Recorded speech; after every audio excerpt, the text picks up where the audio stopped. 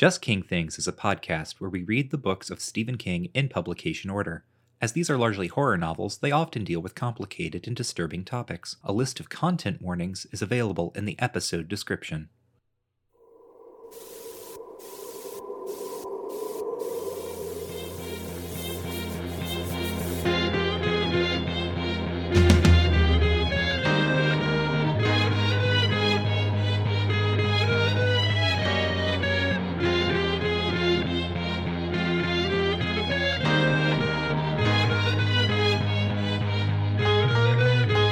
Howdy, friends and neighbors, and welcome back to Just King Things, the show where we read and talk about the books of Stephen King in publication order. I'm Michael, and with me is Cameron. Hey, Hey there, Cameron. I'm in a painting. Oh, okay, that was tiny Cameron voice. I'm eating pomegranate.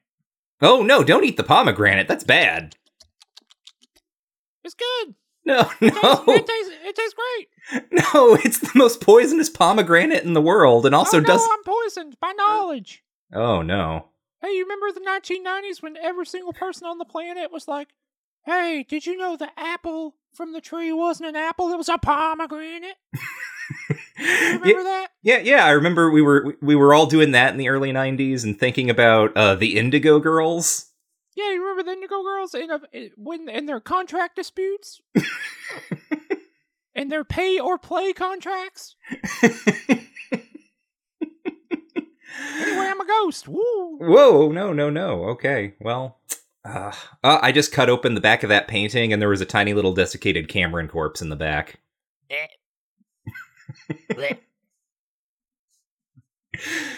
so this is a weird book. It's very weird. You ever read a weird one? It's a weird one indeed. Today we are talking about 1995's Rose Madder.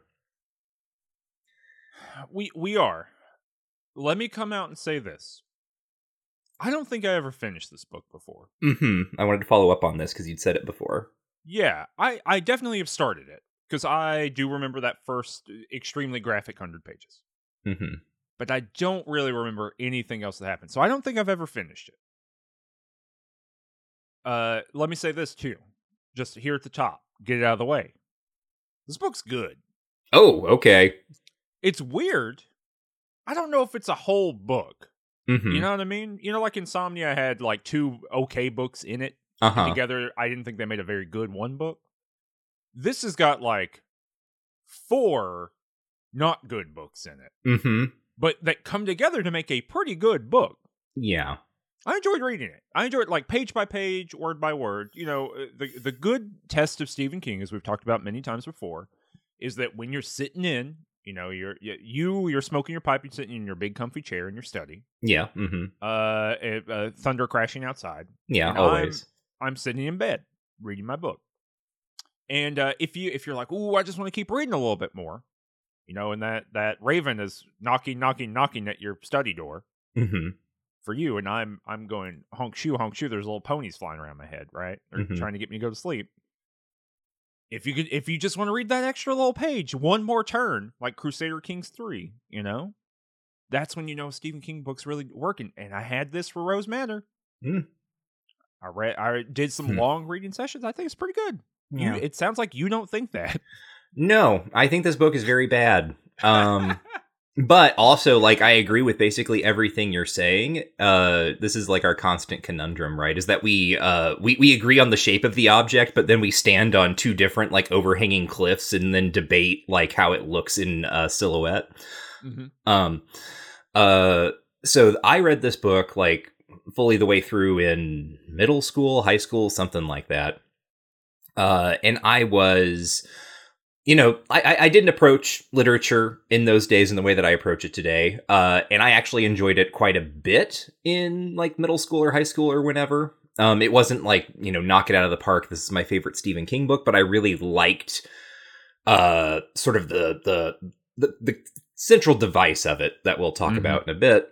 Like sort of the central device and kind of even at the time when I was reading it, it was clear to me that this was King trying to do something a little bit different than what he'd done before. This is, I've written in the notes here that I would consider this the kind of like conclusion to King's little spate of novels about women and women's issues that we saw here at the beginning of the 90s.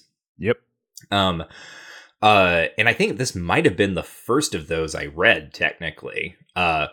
But anyway, at the time, I was like, oh, this is really interesting. It's clearly like him trying to do something different. And that's interesting to see, having read all the other Stephen King before.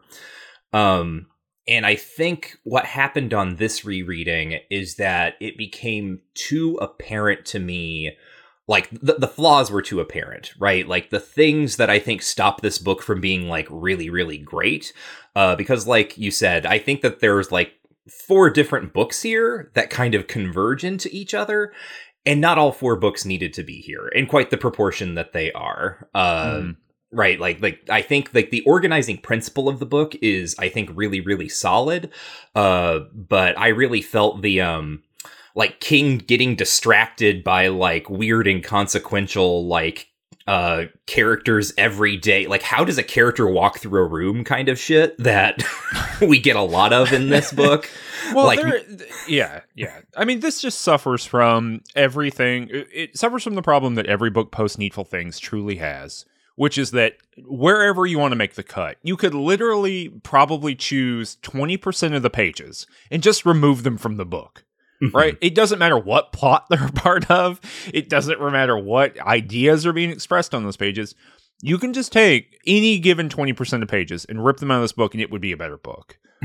It's just way too long. Like 100. What you're saying is exactly correct, right? Like, it is just chock full of digression, and it is ostensibly a thriller, right? Like, like it is somehow doing 2 things at one time, and I think my sum total of enjoyment like reconciles those 2, and I really do think that the fantasy stuff that's going on here, and we'll talk about in a minute.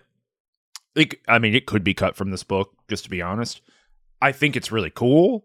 I think it's some of the better, if I got to choose between this fantasy stuff and the Talisman fantasy stuff, I know which one I'm choosing. Easy. No question.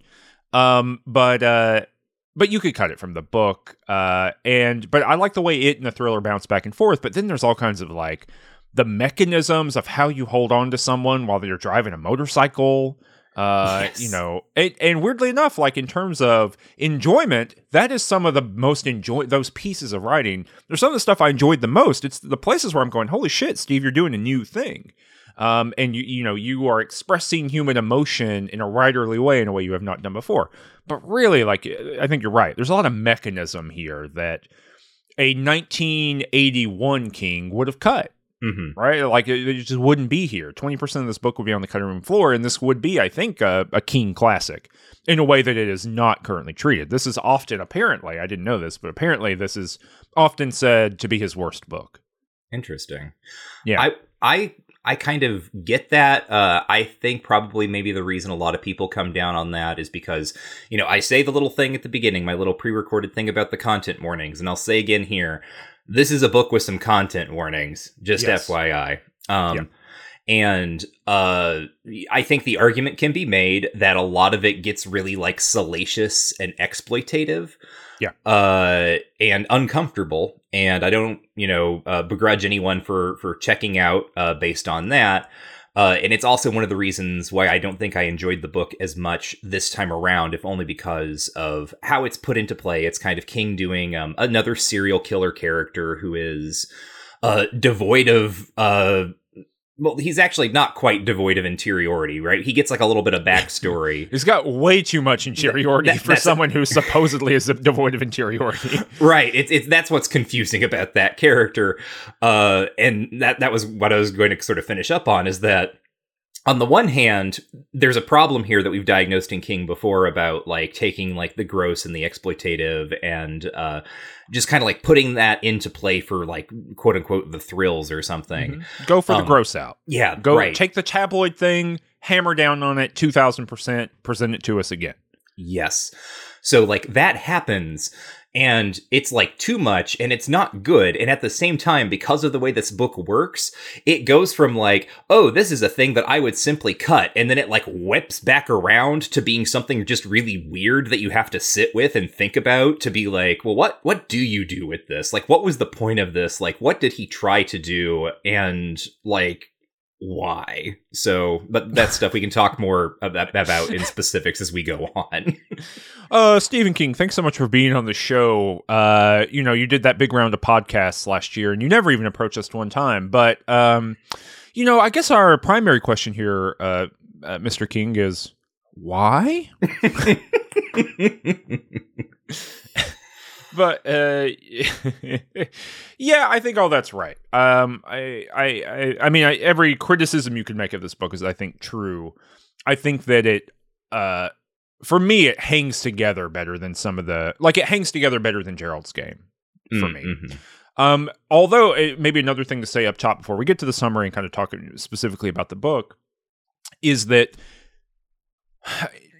for 20 episodes or something now, we have been, since Christine at least, right? We have been honing in on, hey, Stephen King is really good at being a recombinant writer, right? Taking the things and themes and ideas and concepts that he's worked with before and putting them all at play with one another in a slightly different way. In the way that Christine did that for the books previous, this is doing this for all the quote-unquote women's novels, right? All these novels about women. I guess they're not women's novels. They are novels about women. Yeah. Although I guess they could be women's novels if women own those novels. And then it goes all the way back to like The Shining and Carrie to do it too. It might be in the way that Needful Things was doing that, but in a kind of playful way. This might be the most like serious Steve staring you in the eyes and saying, I've taken everything and crammed it in here, right? Like, we've got Gerald's Game, like interior dialogue stuff. We have George Stark's italics narration, right? Yeah. Italics narration. We have Jack being reconfigured into the evil husband role. I don't even know his name. Norman? Norman. We have the Carrie White thing going on with Rose, right? She literally attains powers that were latent in her forever through abuse. We have vampire shit. Yeah. It's going I think we could probably go through nearly every King book and I could make a direct linkage between a kind of literary theme or idea or Kingian concept that has appeared somewhere else and is showing up here. We're even getting TK, kind of. With all of this kind of repeated fictional character talking to you outside the fictional scenario thing, right? That works the same way as The Shining does in a bunch of the previous novels.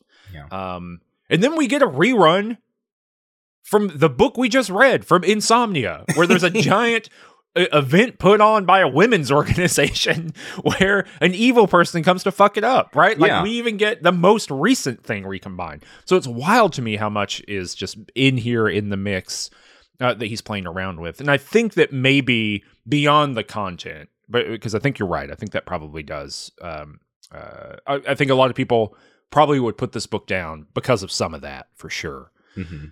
But the other part maybe is like, it feels like a rerun. Like, if you're familiar with King, a lot of this book's like, all right, well, I read this one. It was called Misery or whatever, right? Like, I read Misery before. That's the first 100 pages of this book is Misery.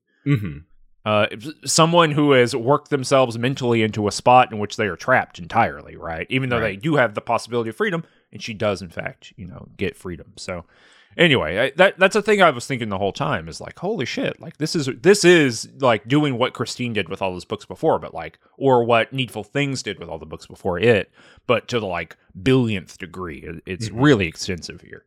Yeah. So with that kind of outlined, do you have anything else to say, or should I maybe jump into the summary? You should get in that old summary. Sure thing. Okay. So this is the 5-sentence summary. It is the part of the show where we try to, off the top of our heads, summarize the book that we are going to talk about in 5 sentences. No more, no less, except for the times that it's more or less. And we're just like coming up with it. We're not reading the Wikipedia summary. We are trying to reconstruct it in our minds, and we take turns doing it. And this time it's my turn. So,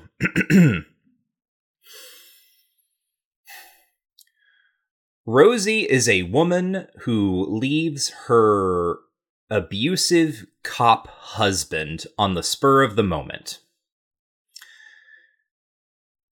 That's one sentence. Mm-hmm, I got it. Yeah. She travels to a distant city where, with the help of a women's shelter, she restarts her life, making new friends, getting a job, finding a boyfriend, and acquiring a mysterious painting. That's 2. Mm-hmm. The painting shows a woman in a vague fantasy setting overlooking a ruined temple, semicolon. Eventually, Rosie magically steps inside the painting and navigates a maze and fights a Zelda boss in the temple to rescue a baby for the woman, parentheses, who is really scary, BTW, close parentheses. So, 3. Mm-hmm. Unfortunately, Norman, Rosie's psychotic cop ex-husband, tracks her down and starts murdering various people close to her, like the Terminator, but with a lot of extremely loud sexual hang-ups. Yet Rosie leads him into the painting where he is summarily killed by the scary lady.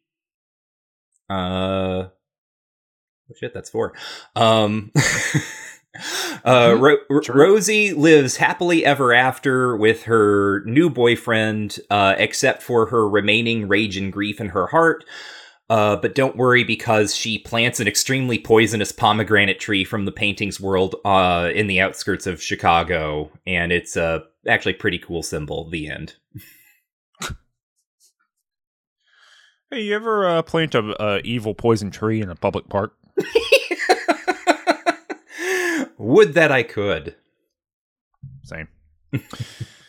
Yeah, I had that same feeling. So I was like, I like this image. Like, I understand what's happening here. And also, like, we are, like, it is made such a specific point to us, the reader, and to the, Rosie, the character, that this is, like, the most poisonous possible tree that could ever exist. And Rosie just, like, plants it in a public park that is not very often frequented. And it's like, I don't know.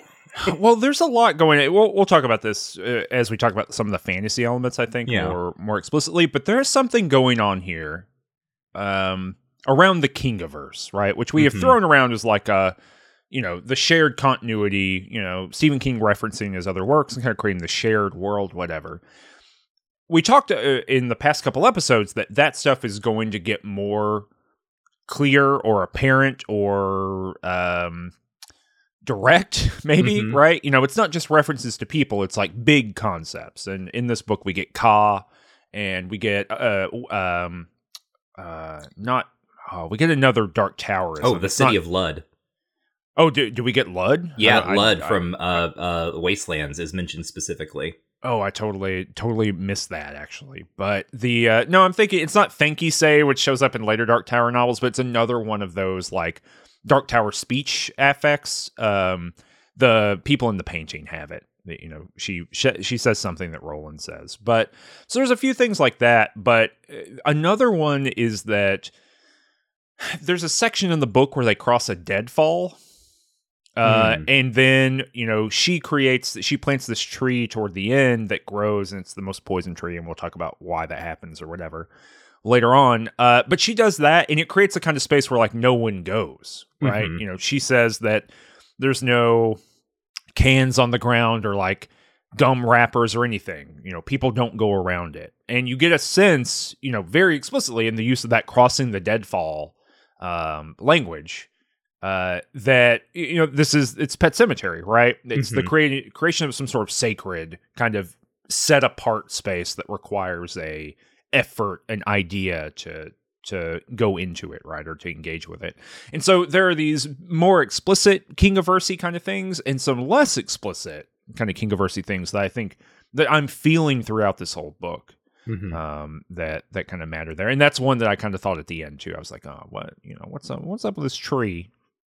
Someone gonna put their dead kid under this tree? Yeah. Yeah, this is definitely like Insomnia was like laying out some kind of Dark Tower metaphysics, and now this book immediately following upon it is kind of paying off a lot of those ideas in fairly explicit ways. And I remember this was, along with stuff going on in Insomnia, like a recurrent topic of conversation on the listservs when I was younger, right? People thinking about, is Ralph Roberts going to show up in the Dark Tower? Is Rosie McClendon going to show up in the Dark Tower?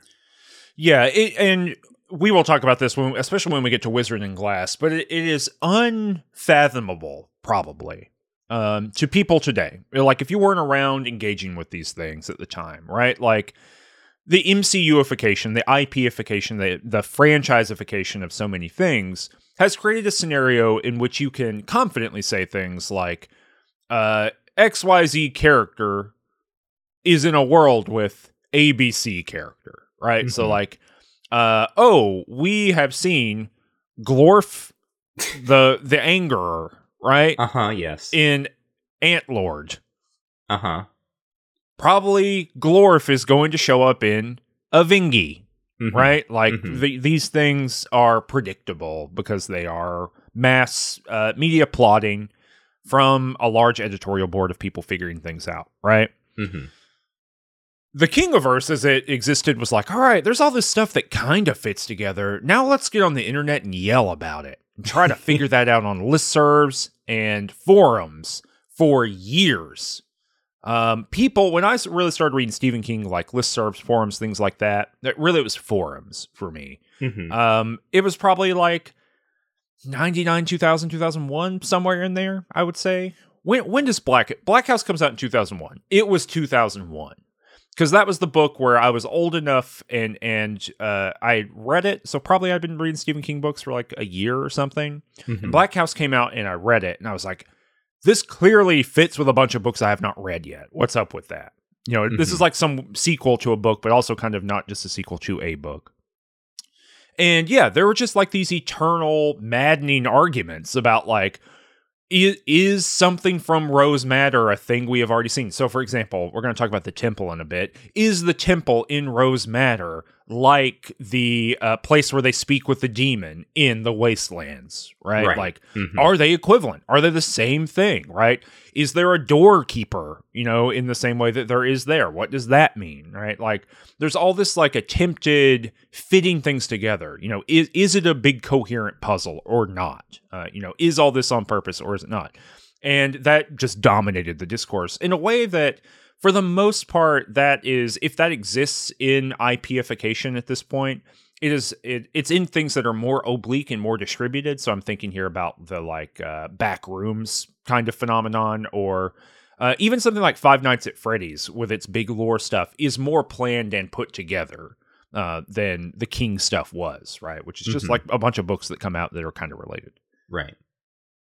Like notably, right, I think a lot of these franchises today lean into that, whereas, and I've said this multiple times at various points in the show, I think that one of the things that what was interesting to me about King's approach here is that all of these kinds of close rhymes would be set up between settings, locations, concepts, or whatever, but none of them would ever be hard confirmed. Like, that never seemed to be a thing that King personally was interested in doing, and it made certain people, you know, frothing mad.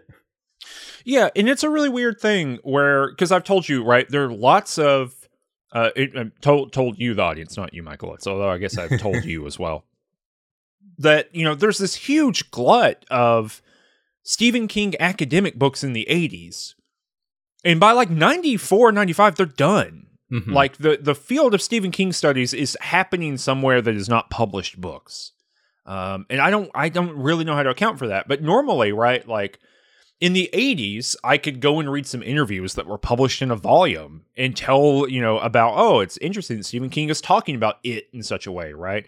It's interesting that Stephen King is responding to criticism of his portrayal of black characters in the 80s. And then we see, for the most part, black characters drop entirely out of his fiction for like 8 years, right? Like, there's interesting stuff to talk about there. And weirdly enough, a black woman is in this book in a way that race just doesn't really show up in quite a few of these books that we've just read.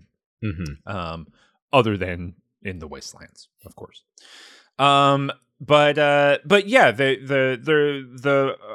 tools that we would use in the show to normally determine context are kind of like thin on the ground for the mid-90s, is what I'm saying. And kind of hard to know what Stephen King was saying about Rose Madder, or if people were like interviewing him about these works and things like that. It seems for the most part that like the Fangoria interviews and stuff like that have mostly dried up, you know? It seems to correlate with the better he's reviewed in the New York Times, the less he's talking to genre people. Because this book, I actually read the New York Times review, and it was well reviewed. Oh, really?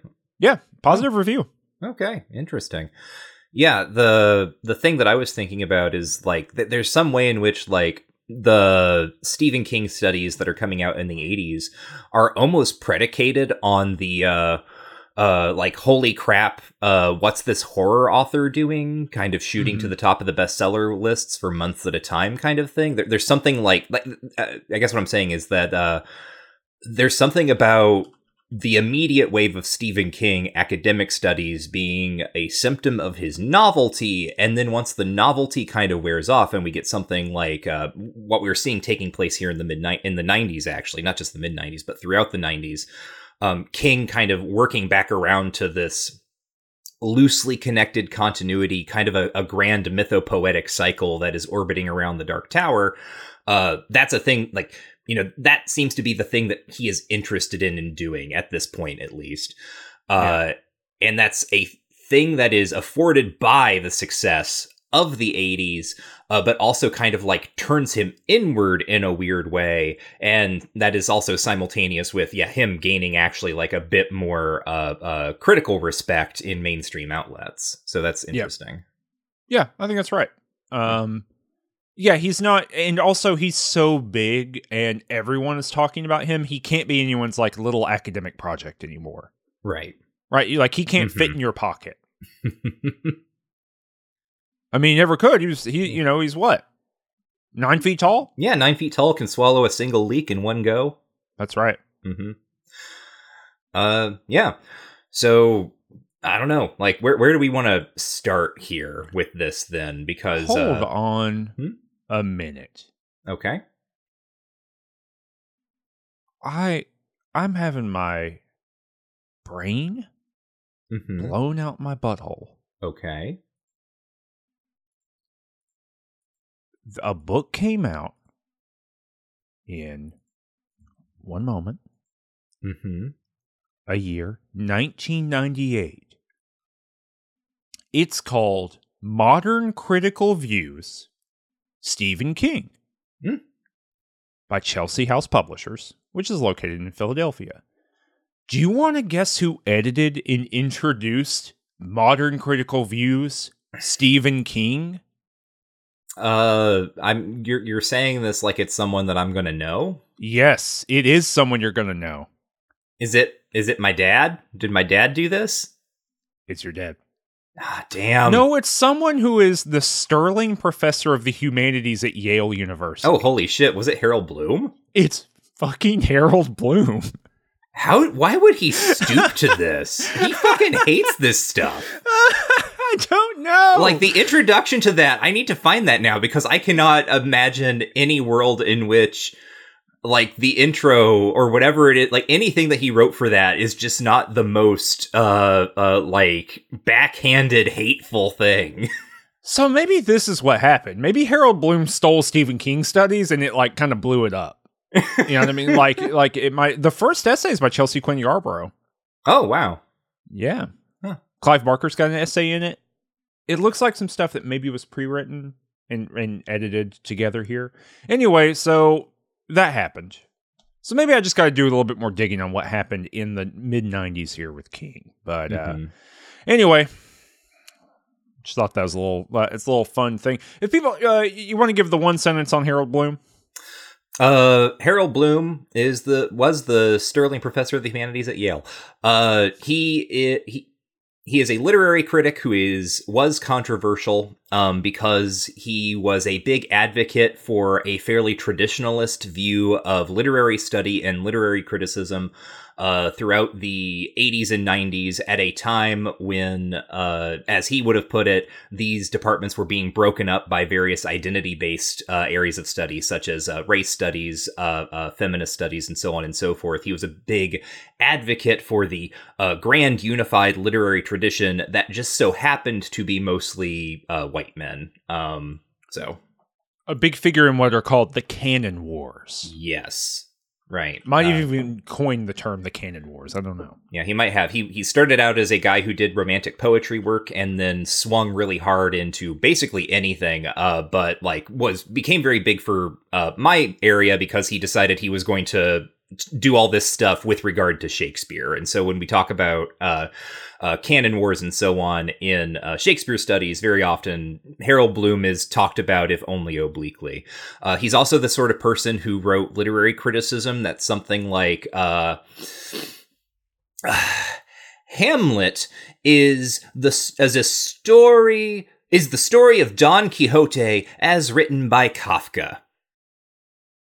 What in God's name? What? That's the sort of thing that Harold Bloom would say. Like, like all literature exists kind of like on equal footing, and you can just like bounce back and forth between like these references and say things like, "Yeah, Hamlet is Don Quixote as written by Kafka."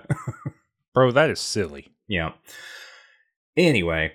So it's wild that he would have done anything with Stephen King, because also I'm pretty sure he didn't like Stephen King. He very famously was like opposed to kind of popular literature, and he did like a scathing review of the first 3 Harry Potter books at one point, where he like was just talking about how Rowling was an awful prose stylist. And I remember that because I remember like the fandom blow up with regard to that. Well, we're far afield from the purpose of the show, but wow, that really got me. Yep. Mm-hmm. You know, really took me. You want to start where you want to start at the beginning? Okay. The beginning of the whole book? Rose Madder. Mm-hmm. No, just Rose. Yep. Rosie McClendon. Mm-hmm. Her husband is bad. Yep. The very first kind of, what is it, maybe like 20 pages of this book? It's like a little short story, basically. No, it's more than that. Probably. In my copy of the book, we're like the first 80 pages or something. Is it? I was just thinking of like that specific scene. Basically, the first scene of this book is Rosie having a miscarriage after her husband has punched her in the stomach. Like, that is our introduction to these characters, to this dynamic, and like, you know, it's already happened. Like, she is already on the floor, and she is feeling like the spasms and feeling the blood starting to flow, and he's in the kitchen, like being very blasé about calling 911, basically. Mm-hmm. So, this is actually the preface. Yes. Or no, I'm sorry, the prologue. Mm-hmm. My mistake. Yeah, I mean, the book is pretty explicit. Hey, this is going to be about violence done to women. Mm-hmm. Like, full stop. And in that, it's also very clear that like this is not Dolores Claiborne, right? Mm-hmm. Who will co-murder, right? Like there's no give and take to this relationship, right? You know, if you remember I don't mean that in any kind of like positive or equivalent way, but in Dolores Claiborne, the way that domestic abuse situation set up is that like he hits her with in the back with the stove length. Like, yeah, stove length, right? And then she just like does the same thing. She smashes that thing on his head, right? Mm-hmm. And there's this kind of, if you do this to me, I will do this back to you. And that is the way these characters are drawn. There's none of that here, right? Like, Rosie is painted as purely a victim, right? She is someone who has these things happen to her. Mm-hmm. And sort of, I think notably, right, Norman, we eventually learn, often hits her in the back, in the kidneys, in the way that Dolores was hit by her husband with the stove length. And so I think there's like something I mean, I think King is knowingly there drawing on this kind of contrast that his readers are going to have at their disposal, right? That this is, she is the woman who gets hit in the back and then she doesn't retaliate. And we get into all sorts of reasons for that. You know, she's like a more timid person generally, and like we find out her entire family died in an accident, and but because otherwise their stories are very similar because you know she met Norman in high school. They kind of got hooked up together that way. And then the other thing that she has going against her is that Joe, Dolores's husband, was basically just a regular dumbass. Norman is like, you know, the scheming embodiment of evil, basically. Yeah. Oh, yeah. He is like clever and evil and a cop, right? He really is just George Stark, but also a cop. Yes. Right. Like just straight up and down, right? He is sadistic. He's violent. He takes a unclear, you know, pseudo insane pleasure in this. He's a sadist, right? Like there's just there's no internal logic to him, right? Like you can't puzzle your way into like psychological reality. We do get a little bit of you know, Jack from The Shining in him, right? You know, he had an abusive relationship with his father, and so then therefore he is passing that down. We get that ever so lightly here. You know, the way that's done in The Shining is like artful, like it is its own opera compared to how that is done here, right? But that is the maneuver made here, is like, you know, he's just passing this down to someone else, and that is kind of a theme of the book, is that this kind of thing does pass from one person to the other. You know, abuse and anger and rage and things like that. So yeah, he's just George Stark, but with like the power and capability of the police on his side. And you know, the police are a brotherhood and all that kind of what we would now say is the thin blue line, right? That's the way that's articulated these days. Yeah, so he not only creates this like hell world for her, where, you know, the things that are described in this book are just horrifying, right? You know, he violates her body in 1,000 ways. He torments her, right? We get that long section where he's talking about him poking her with the pencil. Right, like sometimes it's like like the most horrible, like physically, you know, like nausea-inducing abuse that you can imagine, and then sometimes it's sexual abuse, sexual violation abuse of the body with other objects, that kind of stuff. And then it's like this basically just bonkers thing where he's acting like a 12-year-old boy, and he's like following her around the house, constantly poking her with a pencil, and like just will not stop and will not speak to her in a way that is like, you know, it makes her feel like she's going crazy, right? Yeah, it's Pennywise shit. Yeah. Right? Like, just straight up. Well, part of what's going on with him too is that he is, I don't know what clearly there's some cultural like artifacts that are at play here, and I can recognize some of them, but I can't recognize others. Maybe that's what Steve's pulling on, is some like broad criticism of the police, some statistical numbers there, whatever. But that's stapled onto Ted Bundy. Yes.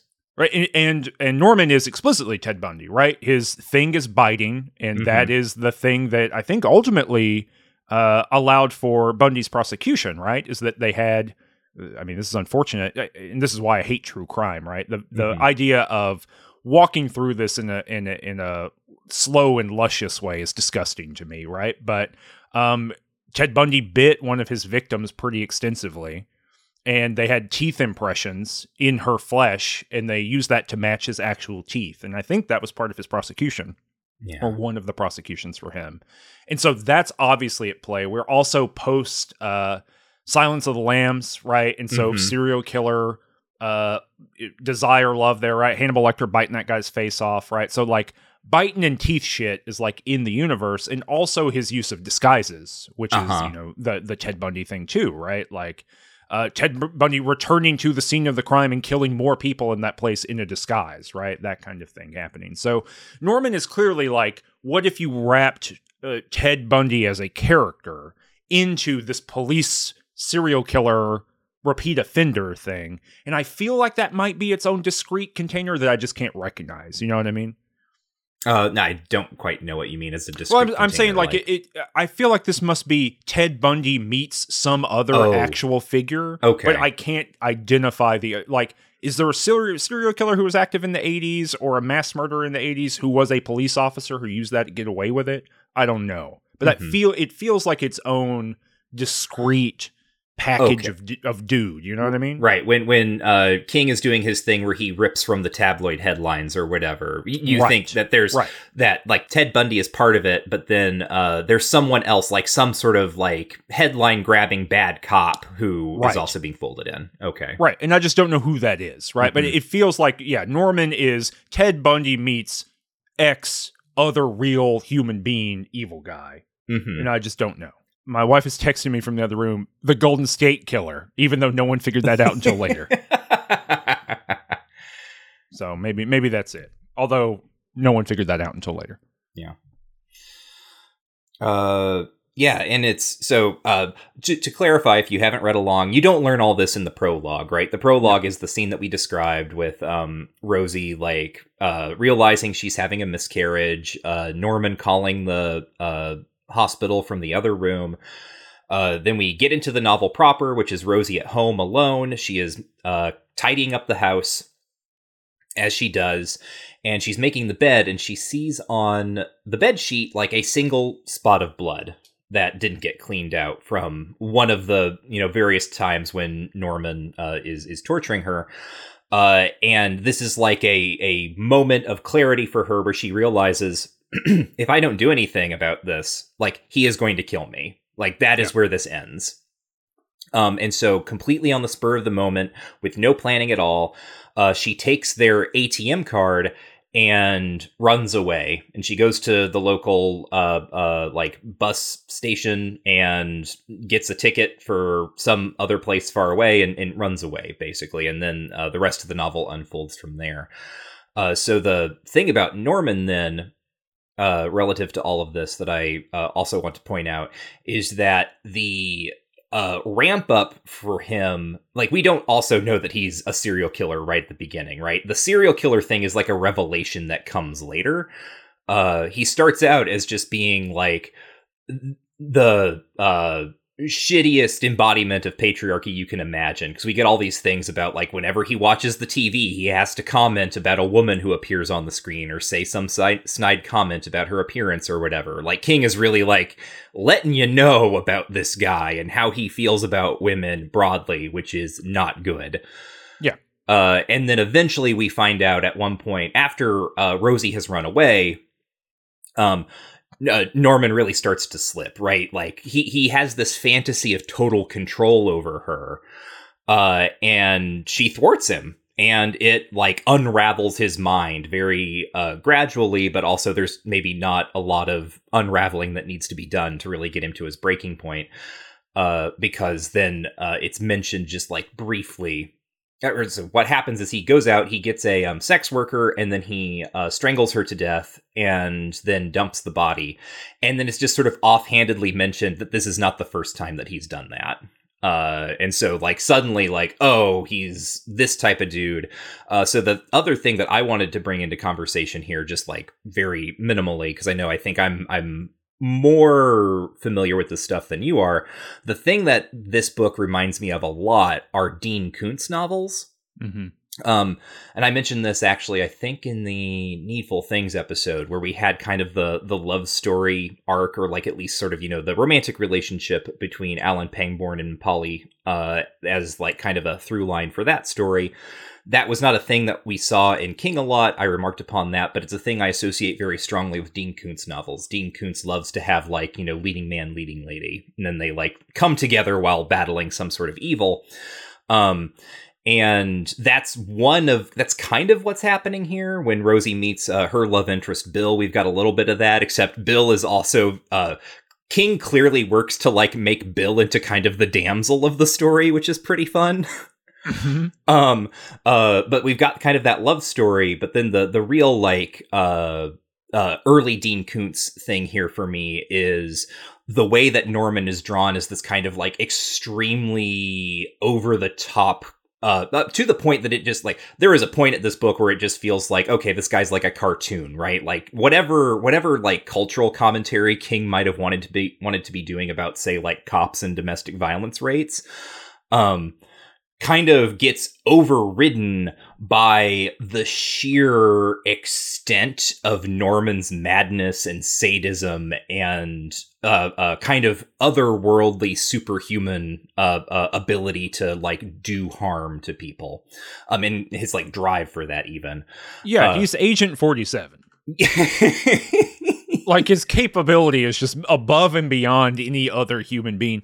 And it's really funny that like consistently, I mean, it is not funny in the thing, but it is structurally amusing, right? That she is constantly like, oh, he's going to use his networks. He's going to do his cop shit on me, right? He's going to do all this kind of stuff. And you actually trace his thing in the story, and he doesn't do any of that. He just he goes and shaves his head and buys a jacket in a wheelchair.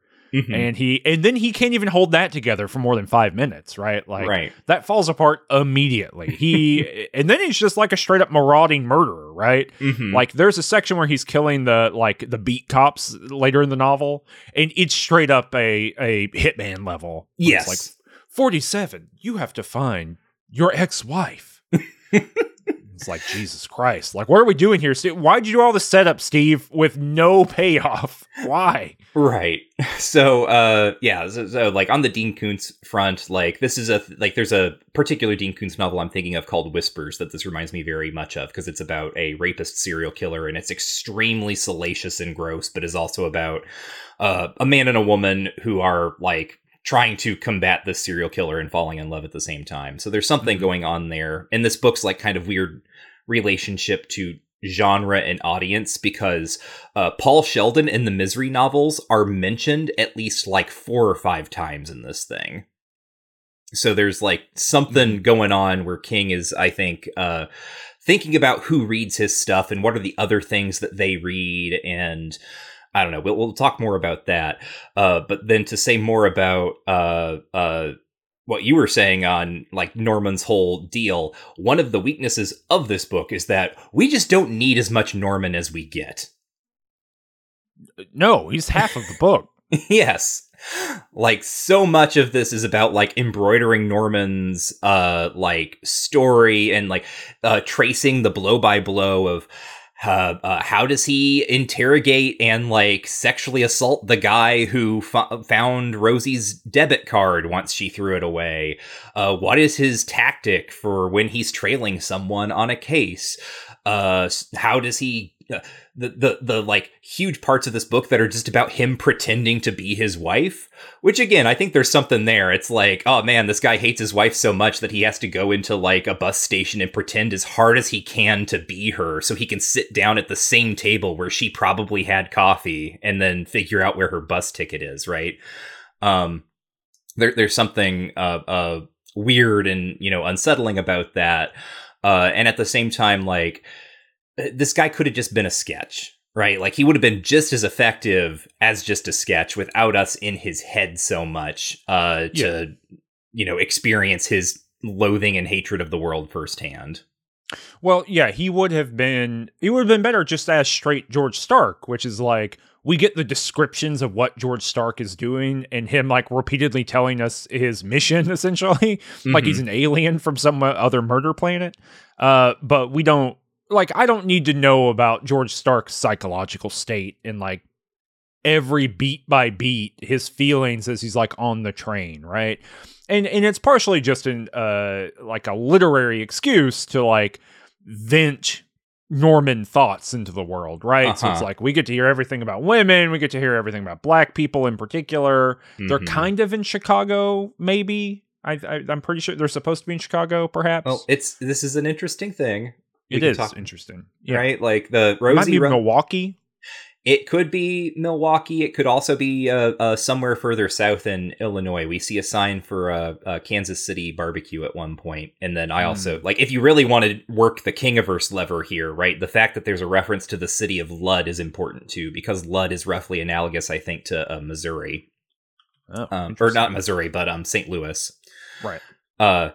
So anyway, like there's a weird way in which at the big like conceptual level, King here is like, oh, everyone thinks I write novels set in New England? They think I'm a New England writer? Well, here's a novel where people go to the Midwest, which is definitionally vague and placeless, because maybe this is in Chicago. We never get confirmation. People just have opinions about Michael Jordan and wear socks caps. That could have been the other opening bit, where I've shaved my head and become a white Michael Jordan. Oh my god, yeah, so that's the scene where when Norman goes into disguise, he goes and gets his head shaved, and it's just described as bald as Michael Jordan, only white. Yep. Wonderful. But yeah, he's just like, Norman is just a straight genre horror, character, right? Mm-hmm. He's everything bad from the world that you can imagine, and also supernaturally bad. Right. Like, turns out he is in fact channeling, or vaguely cosmically equivalent to some other kind of evil in this parallel world that Rosie can access through her painting, right? Yeah, I think all that's let's talk about that in a minute, but I think all that's actually very cool. Yes. I really like that stuff. And also that maybe he is downstream from some stuff that he can't control. Yes. And what does that mean for the whole thing? But first, we got to talk about it. So I like the kind of escape novel here that we get of her like leaving and then just kind of like going out into nowhere, and how we kind of get the beat by beat of that. That's fun. Mm-hmm. Yeah, no, I think this is the stuff that feels like kind of different from a lot of Stephen King work up until this point, right? Like trying to work with a type of character that maybe he's touched on in maybe shallower ways. But yeah, like Rosie's escape, and like, how does she make her decision about in all the ways that it gets kind of tedious having Norman's processes of rationalization laid out for us. It's much more interesting to do that with Rosie, right? This character who's frankly deeply sympathetic, and like, we're worried about her. Like, oh, I hope she figures out how to get out of this situation. I hope she's okay. Like the scene where she gets to the city, maybe Chicago. The other thing about this is that various landmarks are mentioned that sound sort of like places in Chicago, but the names aren't quite right. And if you look up some of the others, they don't appear to actually exist in Chicago, whatever. But she gets to the bus station in Chicago. She meets a travel aid guy named Peter Slowick, who sends her to Daughters and Sisters, which is Daughters and Sisters, which is a women's shelter. And she takes the bus, but doesn't really know how to navigate the bus system, and ends up getting lost and walking around for 3 hours and just feeling utterly miserable. And every time she tries to stop and get help, the person is really nasty to her. This is all effective, right? This all works. And I like that. And then it's kind of I can tell you, the moment where I felt like, oh, this book is not going to work for me in the way that it did before, I'm not going to enjoy this, it was when Norman finally tracks her down to the city, whatever. Mm-hmm. And now they are in the same location. And I was like, okay, cool. And then I realized less than halfway through the book. Oh, yeah. Right. Well, it does the King thing, right? Where the final maneuver of the book is a full third, right? Like the final hour in phenomenal human time, it takes up just an unbelievable amount of space to actually walk through. So that's part of the issue. I really like some of the pieces there around they're almost meeting, so he's walking by the diner that she gets coffee with her friend or whatever, and he looks through the window and he's like, oh, look at that blonde, she's got a nice can, whatever, all that stuff, and right? She dyed her hair, so he doesn't recognize her because she's blonde now, right? It's her with her hair dyed and with her back to him, and he just doesn't know it. That's cool, movie shit, you know what I mean? That's Hitchcock stuff. Yes. And I think that's really cool and fun. But you're right, eventually we get to a place where this all tips over. And it tips over into just taking forever to occur, which is it's boring. I mean, ultimately, and part of the reason it's so boring is we keep at every moment we get multiple sides of what is occurring. So we will get person. We will get Norman. We will get person's fear of Norman. We'll cut back inside of Norman to see how he feels about it. We'll cut back out to that person being violated horribly by Norman. We'll cut back into Norman to see how he feels about fight. You know what I mean? Like, these things go on for pages and pages and pages of just cutting back and forth with people narrating the same events over and over again. Not great, but we got to move backward a little bit. Okay.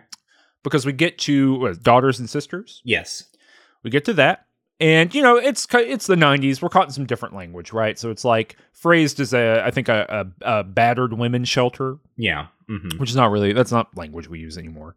It's not really language that lived outside of the 90s. But, you know, the idea behind it is that, you know, there are women who experience domestic abuse and they need kind of a step on the way to whatever the next thing is. And so it's a facilitation, you know, mechanism for that. And it's run, what is the woman's name? Anna something? Anna Stevenson. What an interesting character. Uh-huh. Don't you say? I love the King maneuver there that's like, so, you know, she's an older woman. She is running this whole big facility, and there's maybe, 20 people that live there, give or take, at any given time. Mm-hmm. And they have kind of a mechanism for helping you get an apartment afterward, and they have a mechanism for helping you get a job, and all this kind of stuff, right? You know, it is systematized. It's not just some fly-by-night operation. And there's this conversation that happens with Anna Stevenson, and she's like, yeah, I've never been abused. Mm-hmm. She's like, I've never experienced any of this. Just my parents were rich. And then like it's a real high horse moment where she's like, everyone believes that in order to do a good thing in the world, you had to have something bad happen to you. Nothing bad happened to me. I just want to do a good thing. My takeaway at the moment was more just like, King is like, for whatever reason, King is just really set on this idea of like, I don't, like, he recognizes, I think, that it would be a trope and a fairly boring one. Oh, absolutely. Right, for Anna to be like, yes, I started this women's shelter after I myself was abused, right? Like, I think it's more interesting, he's frankly correct in this, to have her just be like, yeah, like, I'm rich and, like, I want to do good stuff. Yeah. She's a great character, too. Like, She is rich and wants to do good stuff, but also she like wants to be named Woman of the Year. Well, and this is the other thing about her that like doesn't sit quite as well with me, in that like from the moment that she is introduced, all like the narration, right? Rosie's perception of her is constantly commenting on her quote unquote unconscious arrogance. Yeah, and she doesn't want to be touched by these, like, hurt women, right? Like, don't hug me. Yeah, she's also another swing at the, like, Gloria Steinem-style character from Insomnia, right? Like, she is doing a thing for purposes that don't actually have to do with the thing, right? She's made this her life work to be named Times Woman of the Year. Like, that literally is the fantasy going on in her head as she is murdered. Yes, right. We get inside her head, we get her fantasy, her, like, deep secret fantasy of being named Person of the Year, and then she walks into her office where Norman is hanging out, and then he bites her to death.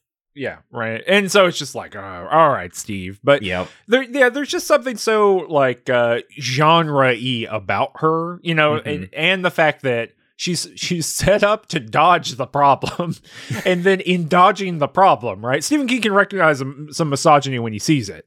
But also, it's too good not to kill this like highfalutin rich woman who's only doing things for her own betterment, not for the women's betterment, right? Right. Like, there's a little bit of Odetta in here too. Yeah.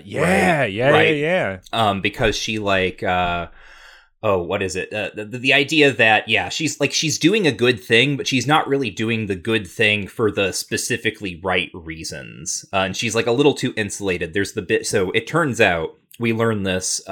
This is actually, I think, kind of interesting. And nicely done. Peter Slowick, the guy who sent Rosie to this shelter, he turns out to be her ex-husband. And he's actually the first person that Norman tracks down and kills when he gets to town. We can maybe talk about that, because there's a whole bunch of stuff getting bundled up there, let me tell you. Yeah, you know what? Yeah. The content warnings at the top have saved me here, so I can just say it.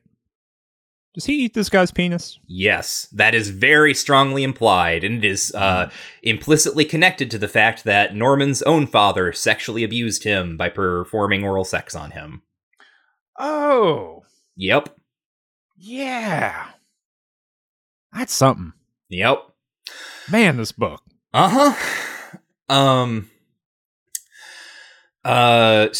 Oh, did that throw you off? That throw you off your rhythm? So part of the backstory we get with her and Peter is that she basically felt like, well, she felt like she called him Peter the Terrible or something, but also like Peter the Mad Marxist, because he's like a leftist. Like when both Rosie and Norman meet him, he is reading Pravda. That's right. Right. About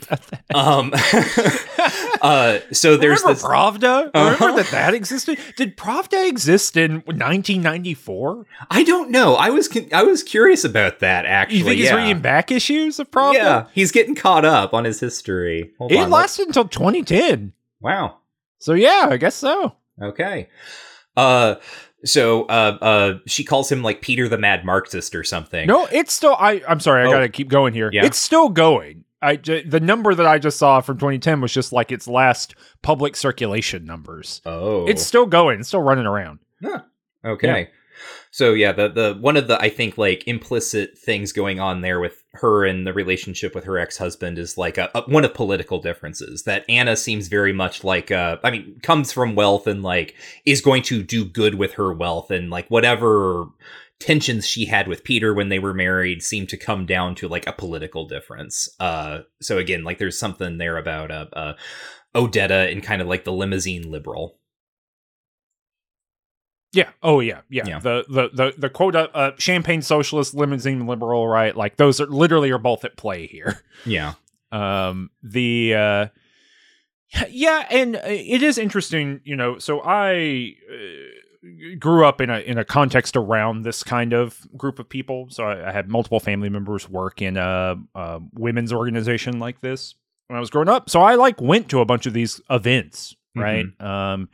And had to be, as you like go through adolescence, you have to like start interacting with those systems differently, because there are women who have these very different experiences with men and young men. And there's all kinds of kind of protocol around that. The stuff, I don't think I mentioned it in the last episode, but the stuff that happened in Insomnia, right? Around them discovering the location of the secret shelter and all of that. Mm-hmm.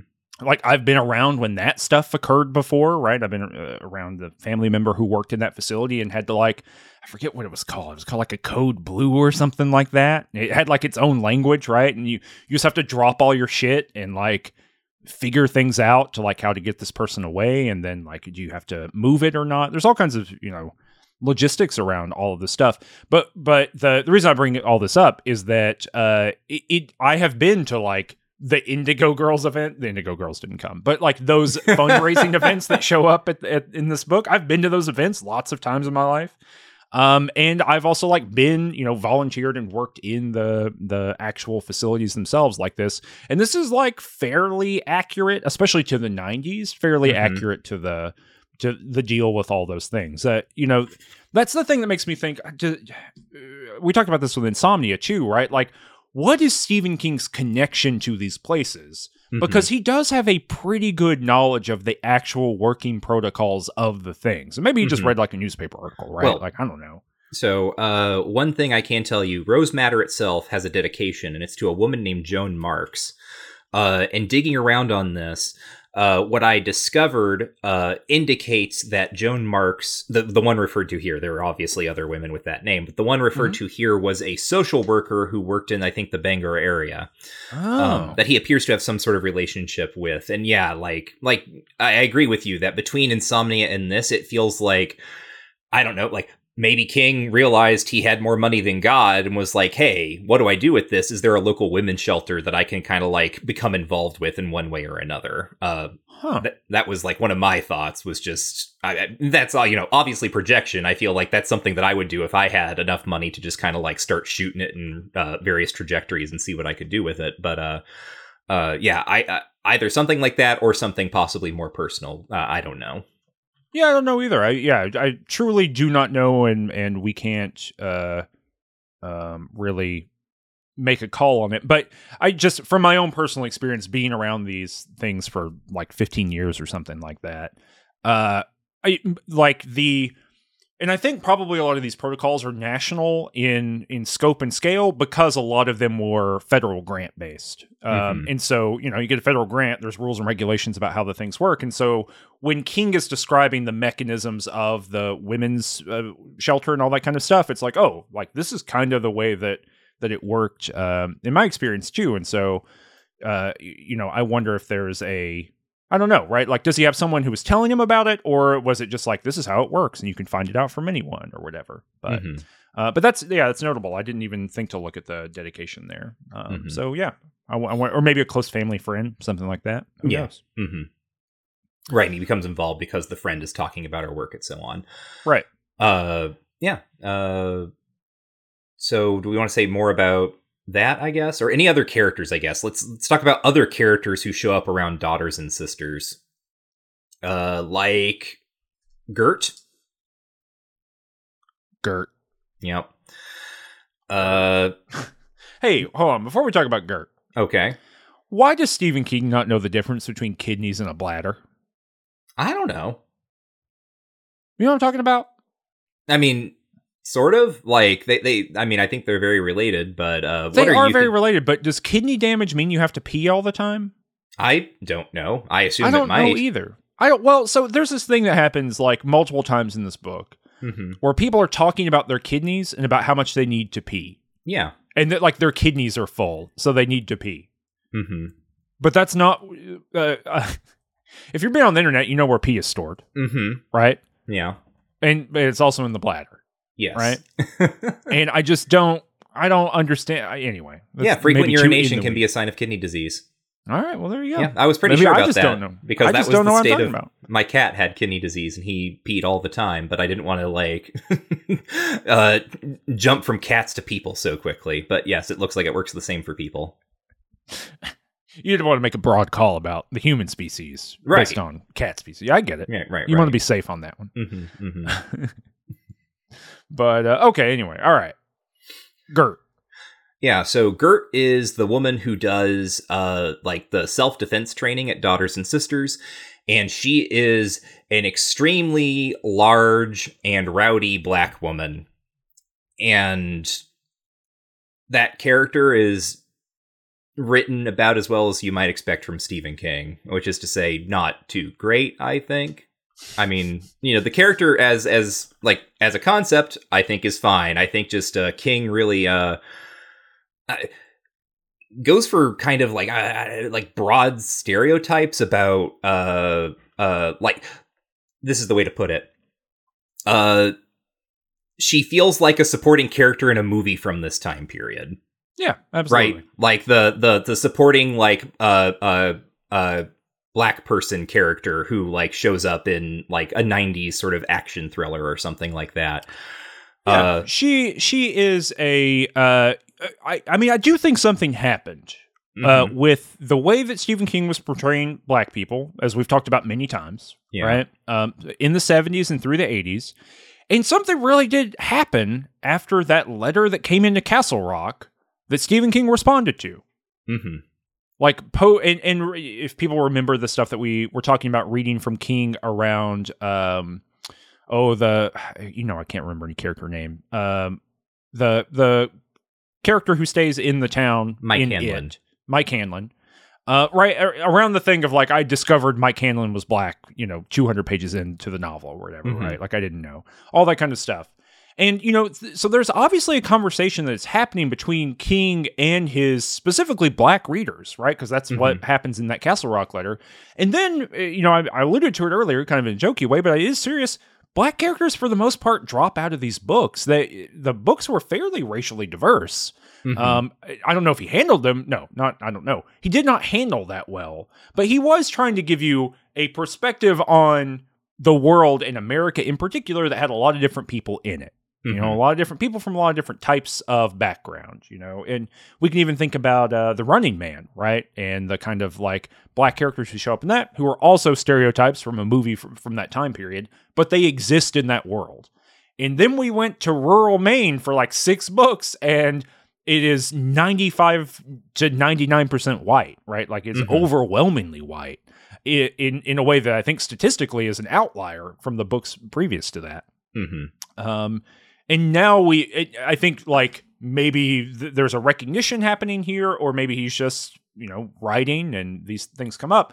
But we get Gert in this book, but you're right, is kind of like a stalwart black woman character from a movie from 1994, like a friend, but not a close friend, an important person, but not so important that we get like her internal monologue, right?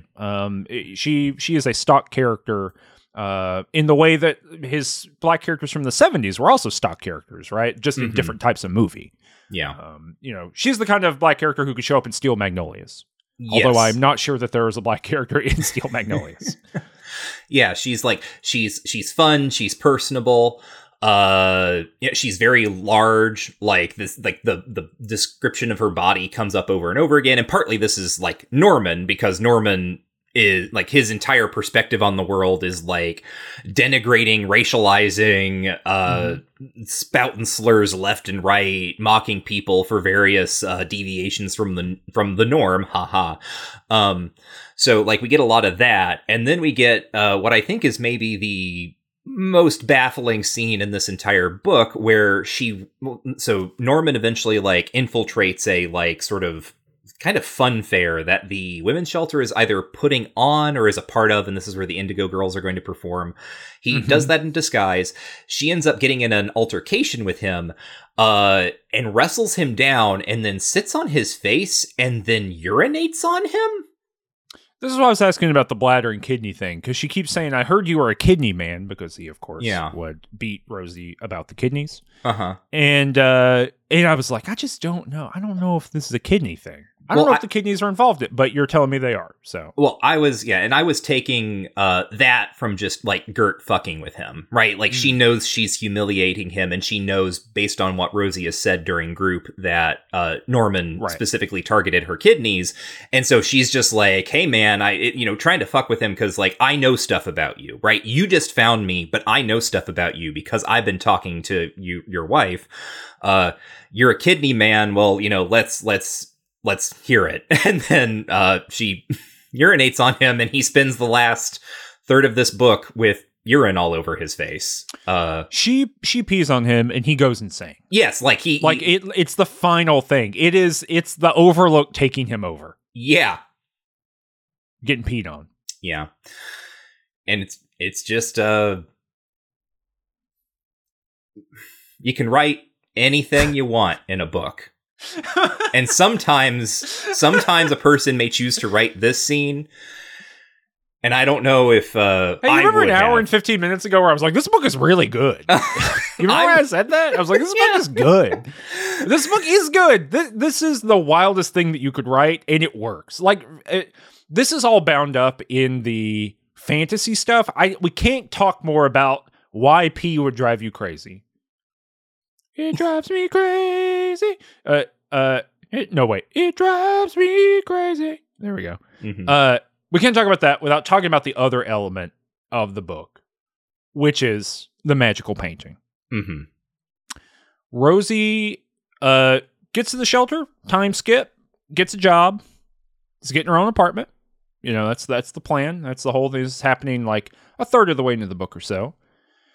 And she has kept her wedding ring this whole time. Now, her husband doesn't know where she is. She just disappeared, right? She's not divorced or anything. There's no official legal stuff going on. She's just absent. She's gone. And she thinks, uh-oh, he said, how much money did he say he spent on it? Like a month's salary or something? It's a lot of money. Yeah.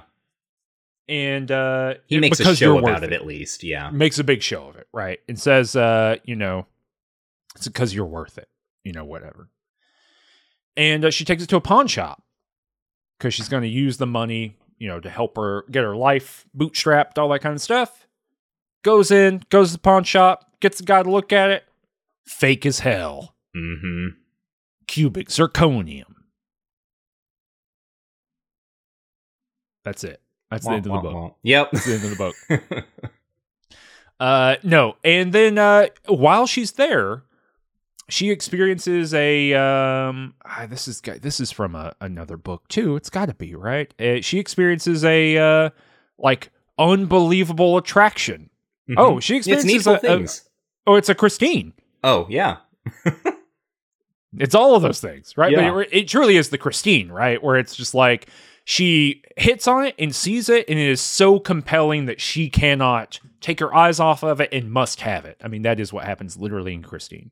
Mm-hmm. And so, she buys this painting of a woman looking down a hill at like a big ruined temple, basically. Mm-hmm. Yeah, Kind and of it's a like Greek-looking vaguely, it's deal. vaguely like Mediterranean or Greek or something. Or like Now, that's how it looks. I didn't look up the painting that's actually referenced here. Did you? I didn't note that there was actually a painting that was referenced. I just remember there was a bit in the women's shelter where everyone discusses like the hot new queer artwork of the early 90s. Like, yeah, there's like a scene where like I can't remember if it's because of the painting, but there's like a scene where everyone is like trading like queer artists that they know about. Like Robert Mapplethorpe is discussed. It's because of the painting. There's like a whole conversation that everyone in the shelter has because Rosie gets this painting. Because there's another, like, that's actually probably my kingism that I'll talk about. Oh, it's really interesting. So I was looking, I was like, there is a reference here, and it's like a Western painting. Mm-hmm. And I just don't have it marked here, or maybe I can find it in a minute. But it's very funny. I was like, oh, it'll certainly be on the Stephen King wiki. Nope. But there is a very explicit claim that this is connected to All World. Of course. Right? Like, that's so funny to me that the official wiki, or not, the unofficial fan wiki, does not have just the bare bones facts of the information communicated in the book, but it does have a spurious, wild fan fiction creation, fan theorization written as fact, right? Like, chef's kiss on this goofery. But to me, it reminded me in the description of it of Christina's World. Yes, absolutely. Right. That's kind of the vibe of it. You don't know. Really interesting. I just looked up this, I was like, Rose Madder painting. Lots of people have taken a swing at the Rose Madder painting. Oh, have they? That's fun. Yeah. Do you have any like good links to that? Can I look at them? Yeah. Here, let me. Oh yeah, here's a good one. Yeah. So here's just this is actually Rosie and Anna talking about the painting, which gives a pretty good description of it.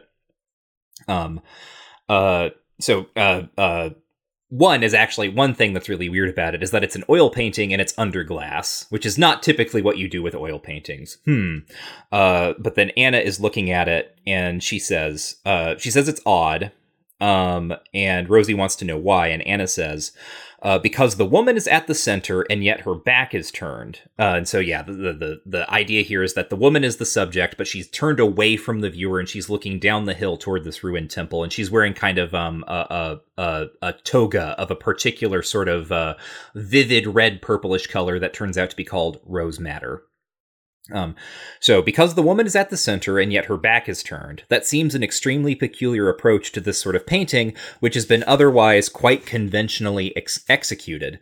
Now she glanced over at Rosie, and when she went on, her tone was a bit apologetic. The building at the bottom of the hill is out of perspective, by the way. Yes, this is Rosie. The man who sold me the picture mentioned that. Mr. Leffert said it was probably done on purpose, or some of the elements would be lost. I suppose that's true. She looked at it for several moments longer. It does have something, doesn't it? A fraught quality. I don't understand what you mean. Anna laughed. Neither do I, except that there's something about it that makes me think of my romance novels. Strong men, lusty women, gushing hormones. Fraught's the only word I can think of that comes close to describing what I mean. A calm before the storm thing. Probably it's just the sky. She turned the frame around again and restudied the words charcoaled on the backing, which are Rose Madder, just by the way. Mm-hmm. Is this what caught your eye to start with? Your own name? Nope, says Rosie, blah, blah, blah, blah, blah. And then they talk a little bit about that, and then Anna points out that there's no artist signature. So that's, I wanted to read all of that actually, because also, this is some Michael Lutz bullshit. But I can't help but read this also as something of a meta commentary from King about like this novel itself, right? The temple being out of perspective in a way that is like clearly and obviously like incorrect according to laws of perspective. But as we learn, once we get into this fantasy world, there's like an ancient evil in that temple, and that ancient evil is in some way analogous to or connected with Norman. And as we've talked about, Norman as a character in this novel is out of perspective. Right. He takes up too much space. He's like too over the top to feel really believable. And so I think that's really interesting because there's also a bit later in the novel where Rosie looks at the painting again, kind of after she's done some magical stuff. And she's just like, yeah, this is just like, it's like the author's like boring, or not the author, rather, this is me projecting my reading. She says the artist's boring run-of-the-mill romanticism, right? So it's not just like self-commentary, but there's even like building in the critique there. Like, oh, yeah. Like, this is just like a fraught, torrid love story with a bunch of sensationalism in it. And yet, at the same time, like, it was constructed purposefully. Like, I put things out of perspective on purpose. Yeah. And like the whole thing kind of sings of purposefulness, right? Including the glass frame job, right? Mm-hmm. Like something is going on here that is designed and full of intention, right? Right. You know, it's constructed in a way because it's out of the ordinary. So the thing that shows up in the book, like one page after what you just read, is that it's likened to this painting, De Soto Looks West. That's not a real painting. It's not a real painting. That's why I just looked it up. I can see, I bet this is a case of Stephen King getting a thing wrong, because there are a couple paintings of De Soto doing this thing and looking to the left of the frame that are depicting this thing. But, or maybe he's not getting a thing wrong, but he's compositing like these paintings of De Soto into one thing. Because there's like, here, let me like show you this woodcut. Like this, like you can see, okay, yeah. And there's like quite a few paintings in this mode. So anyway, that's notable too. That's fun. It's like, oh yeah, it's like this other painting, not a real painting. These examples of people attempting the Rose Madder painting are, I don't know, pretty good, actually. I mean, the first one I think is maybe a little much, but that's because it's like the painting it's the painting with the stuff coming out of the painting into the real world. This other one, where you can see like the pony grazing and everything, that's pretty good. It's good. Yeah. Take a swing at the making your own version of the Rose Madder painting.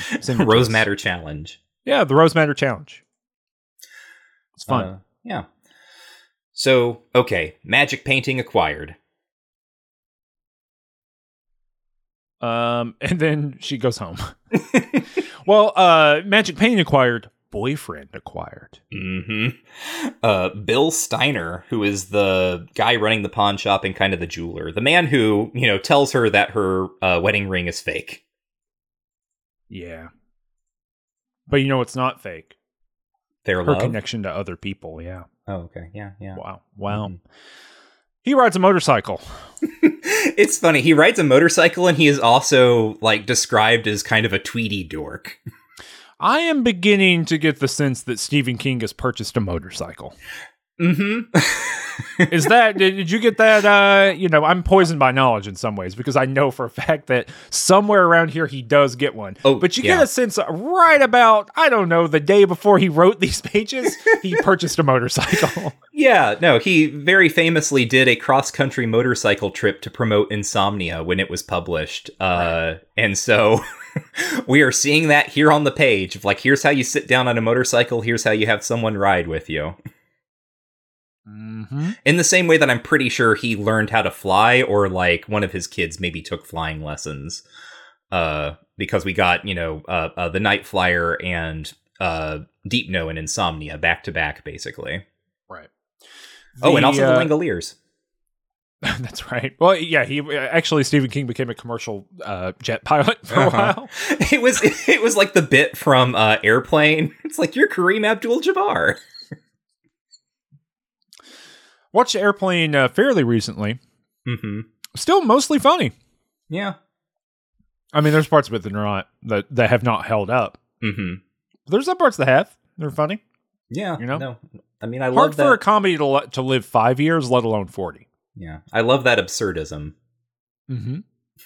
Well, I like Airplane. I watch Airplane 2 as well. Oh, yeah. And holds up less well joke-wise, but concept-wise is extremely funny. Is that the one where it like goes into space or something? Yes. It's a plane that is essentially a space shuttle. Yeah. Yes, that's funny. That's funnier. So they get this. She goes home. She go home. She go sleep. She go honk chew. Mm-hmm. Over the course of several nights, she realized painting real. Mm-hmm. Yep. Painting real place, and good God, it's belabored. Mm-hmm.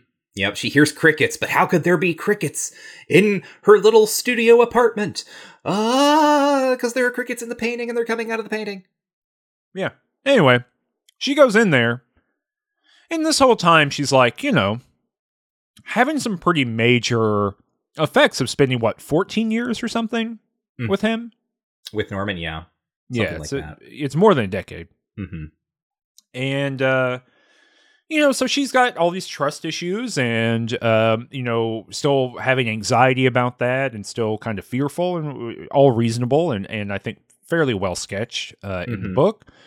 And then she goes into this painting and gets a full-on face full of Stephen King fantasy shit. Yeah. Mythological bizarro shit. Out of the realm of Steve King's normal stuff, right? There's duplicates of her. There's more than one duplicate of her. There's a bull. I don't know. You probably understood this better than I did.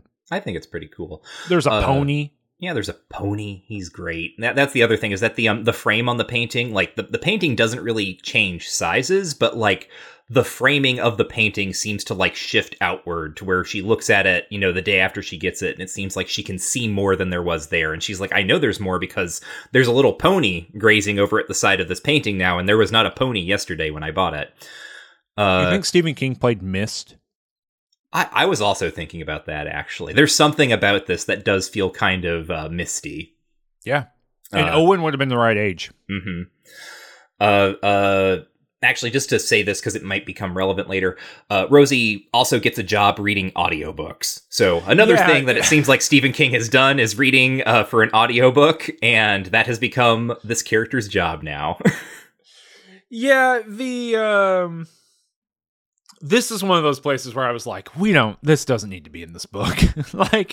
like she can get a job, but the complicated nature of the audiobook thing, it's so industry. Detailed and overly complicated, right? Like it's just beyond the pale here. Mm-hmm. Well, it's like if for a minute, it seems like this is just going to swerve and we're going to get like The Star is Born of audiobooks.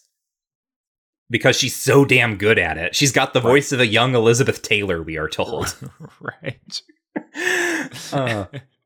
But yeah, so she ends up waking up one night. I think maybe by this point there's some hint or intimation that Norman is on the trail. So she's, feeling anxiety. She's things are moving forward with Bill, the guy from the pawn shop. There's a bit where she tells him, like, you shouldn't see me anymore, like, don't come see me, and then he comes to see her anyway, and then she gets really upset, and then he's like, but, I really wanted to, like, support you or whatever, and then she kind of comes around on it, which is like I don't know, like, whatever, like, it's a romance, right? Like, the man doesn't listen to the woman when she sets a boundary, and then that ends up being a thing that is, like, good, actually. Mm-hmm. Yeah, so there's like a contract negotiation scene. Yes. Right. And which is interesting, right? Where there's like it's part of the universe that Stephen King's trying to set up here and trying to like access or infer about, right? But that Rose Madder is, even though this is like the fourth book about women somewhere in there, right? It's the first one where it's like, did you know women talk to each other? And they talk about stuff men do? They go into the ladies' room and they discuss how men might take advantage of them in contract negotiations. They talk about their earnings. Did you all know that women talk about their earnings with one another and we can't hear them? Did you know this shit? I mean, it has that vibe to it, right? Where it's like, women go to the bathroom and they talk about numbers and we don't know what those numbers are. It's so close to an I think you should leave skit, right? I was picturing like a extremely ill-advised like Little Rascals reboot where we're going to like boy HQ. They've got guys with like big headphones on and they're like listening in. Like, what are the numbers they're talking about? I can't make it out. The mics aren't good enough. Mm-hmm. It's Porky's, but they're it's just women sitting and doing like complex calculus in the bathroom. The boys are trying to get a gander of it. Speaking of Porky's, by the way, I was looking up movies from 1982 Because I was trying to get a sense, because we are, for Shelved by Genre, our other show, we have a bonus episode coming up on Conan the Barbarian. And I was looking at what other movies came out that year that did well. Porky's.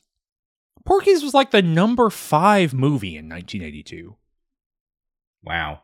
That movie is dog shit. That movie sucks. Like, beyond the politics of it, right? Yeah. Which, retrograde in all ways, even retrograde for 82, whatever. Like, bracket all of that. Bracket all content. The movie just sucks. It's not a good movie, right? Like, there's nothing redeemable about it.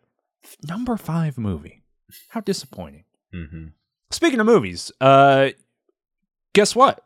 What? The bonus episode for this show that's up right now that you can go listen to. If you're tired of hearing us talk about Rose Madder, you shouldn't be, but if you are, you can go listen to us talk about Carrie, the De Palma film. Yeah, 1976. The OG. The OG. A little spoily here. Holds up.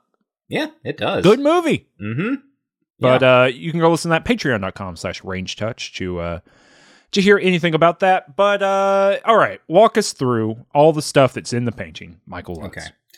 So, Rosie steps into the painting, and then there is the woman who everyone kind of comes to call Rose Madder, right? Like, synonymous with the painting, et cetera, et cetera.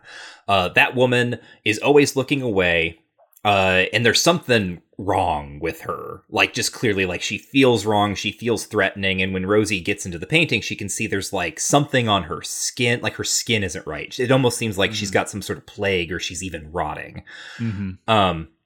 There is also a servant character here who is a black woman who is like a version, like Rosie recognizes her through, cosmic telepathy or whatever, as a version of a woman named Wendy Yarrow, who was a woman who brought a police brutality case against Norman, actually during the year where Rosie had her miscarriage. And like the idea being that like Norman was so upset over this woman bringing a police brutality case against him that he took it out on Rosie, like she had the miscarriage, and then ultimately he does in fact through some undisclosed machination have Wendy Yarrow killed.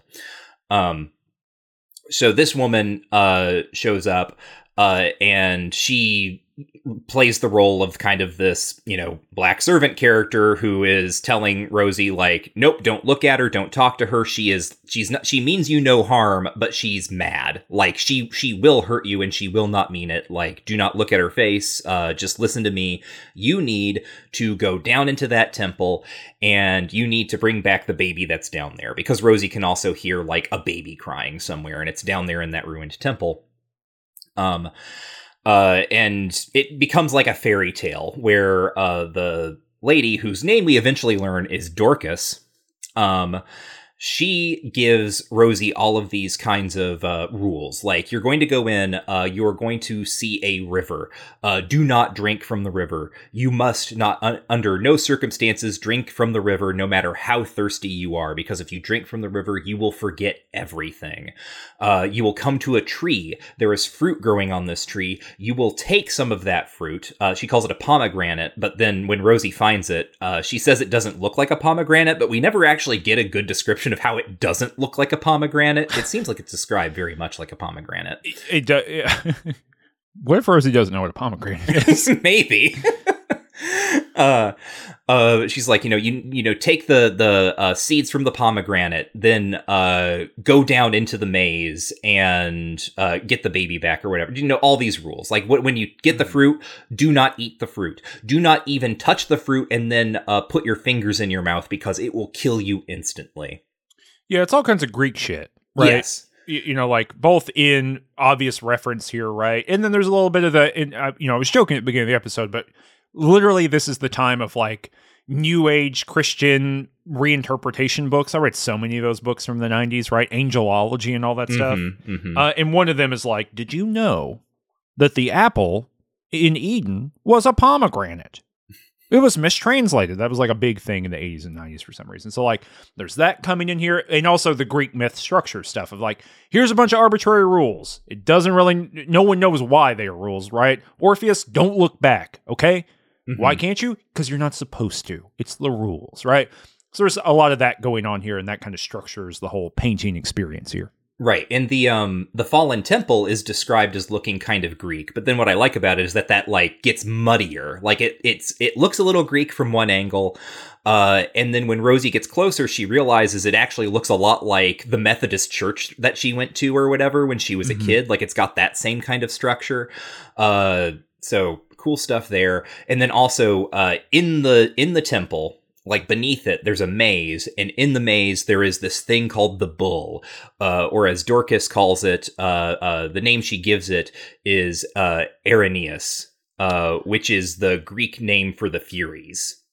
Yep. So, Dorcas, huh? Yep, Dorcas. Well, I was going to throw this out on Shelved by Genre, where, if you're not listening to it, we are reading genre literature broadly, but in our inaugural season, we are joined by Austin Walker, and we are reading Gene Wolfe's Book of the New Sun, and there is a character named Dorcas, a very important character named Dorcas in that book as well.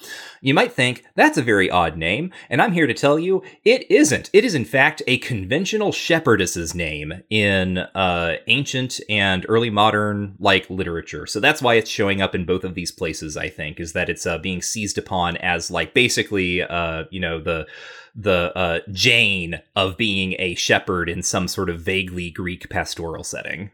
Mm-hmm. So fun with names. That's what we're all about here at Just King Things. There's nothing I love more than names, historically. Mm-hmm. Remembering them so well. Yep, knowing names, remembering them. Having them available for immediate recall. That's me. Mm-hmm. The names guy. Yeah. So, and there's also Irenaeus the bull, which, this is actually an interesting thing too, right? Is that word in Greek is plural and refers to the tripartite, feminine, chthonic furies. And here they get condensed down into this name for, this rampaging, stinking, very masculine animal, that has one eye. Has one eye and he's blind in one eye. Oh, yeah, it's a phallic symbol. Well, not just that, but he gets to be the Cyclops and the Minotaur. Yes. It really is Stephen King's how many Greek things can I get in here? Mm-hmm. And I love this shit, to be clear.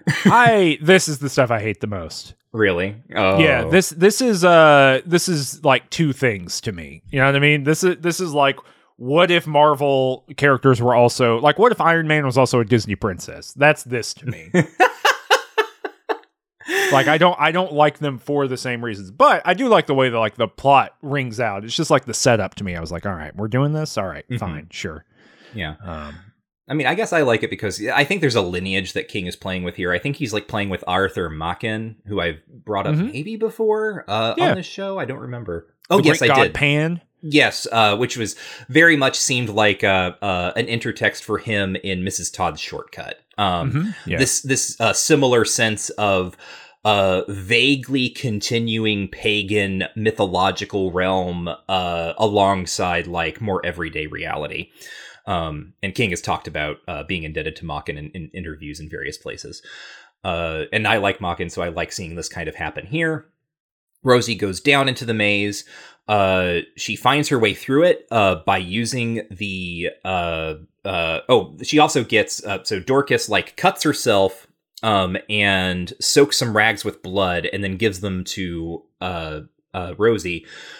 So she has these along with her, along with the fruits. She finds her way using the seeds from the pomegranate to mark her place, Hansel and Gretel in the woods with the breadcrumbs. She gets to the center of the maze and finds a little baby. She picks up the baby, and there's the bull. It's found her.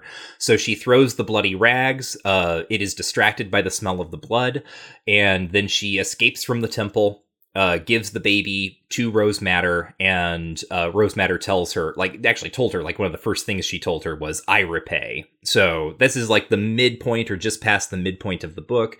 She has done some sort of favor for Rose Madder, and it is very unclear if this is Rose Madder's baby. How did this baby get in the temple? What is Rose Madder going to do with it? And we don't really get answers there, which I also think is good. Stephen King, taking the opportunity to not explain something. But symbolically, right, there's clearly a kind of like by this point, Rosie in the real world has dyed her hair, so it looks more, she's blonde like this woman, right? She's wearing her hair in the same style, and there's I mean, it's doing the thing that I think that this kind of parallel like world story can do really well, where Rosie's story is this woman who was she lost a baby, right? Was beaten by her husband, and then the thematics of that become like mythological metaphors in the parallel world, where she rescues the lost baby for this other Rose that the baby was taken from or is being guarded from her by this horrible masculine monster thing. Yeah. I just find that a little pat. Right? You know what I mean? It's just a little too clean and allegorical for me, right? Mm-hmm. And weirdly enough, doesn't have like the kingy edge to it in some ways, where it feels like this should be more complicated. But it's not. Like, it's a clean 1-to-1 allegory. These things are accomplished, and they're done. Yep. She says thank you, and then she gets, what's the name of that game? Forspoken? What? She gets Forspoken? Yeah, she gets a cuff with magical powers. Oh, yes. Yeah, she gets her armband. Yeah, she gets a magical armband. That's the coolest part of the book for me.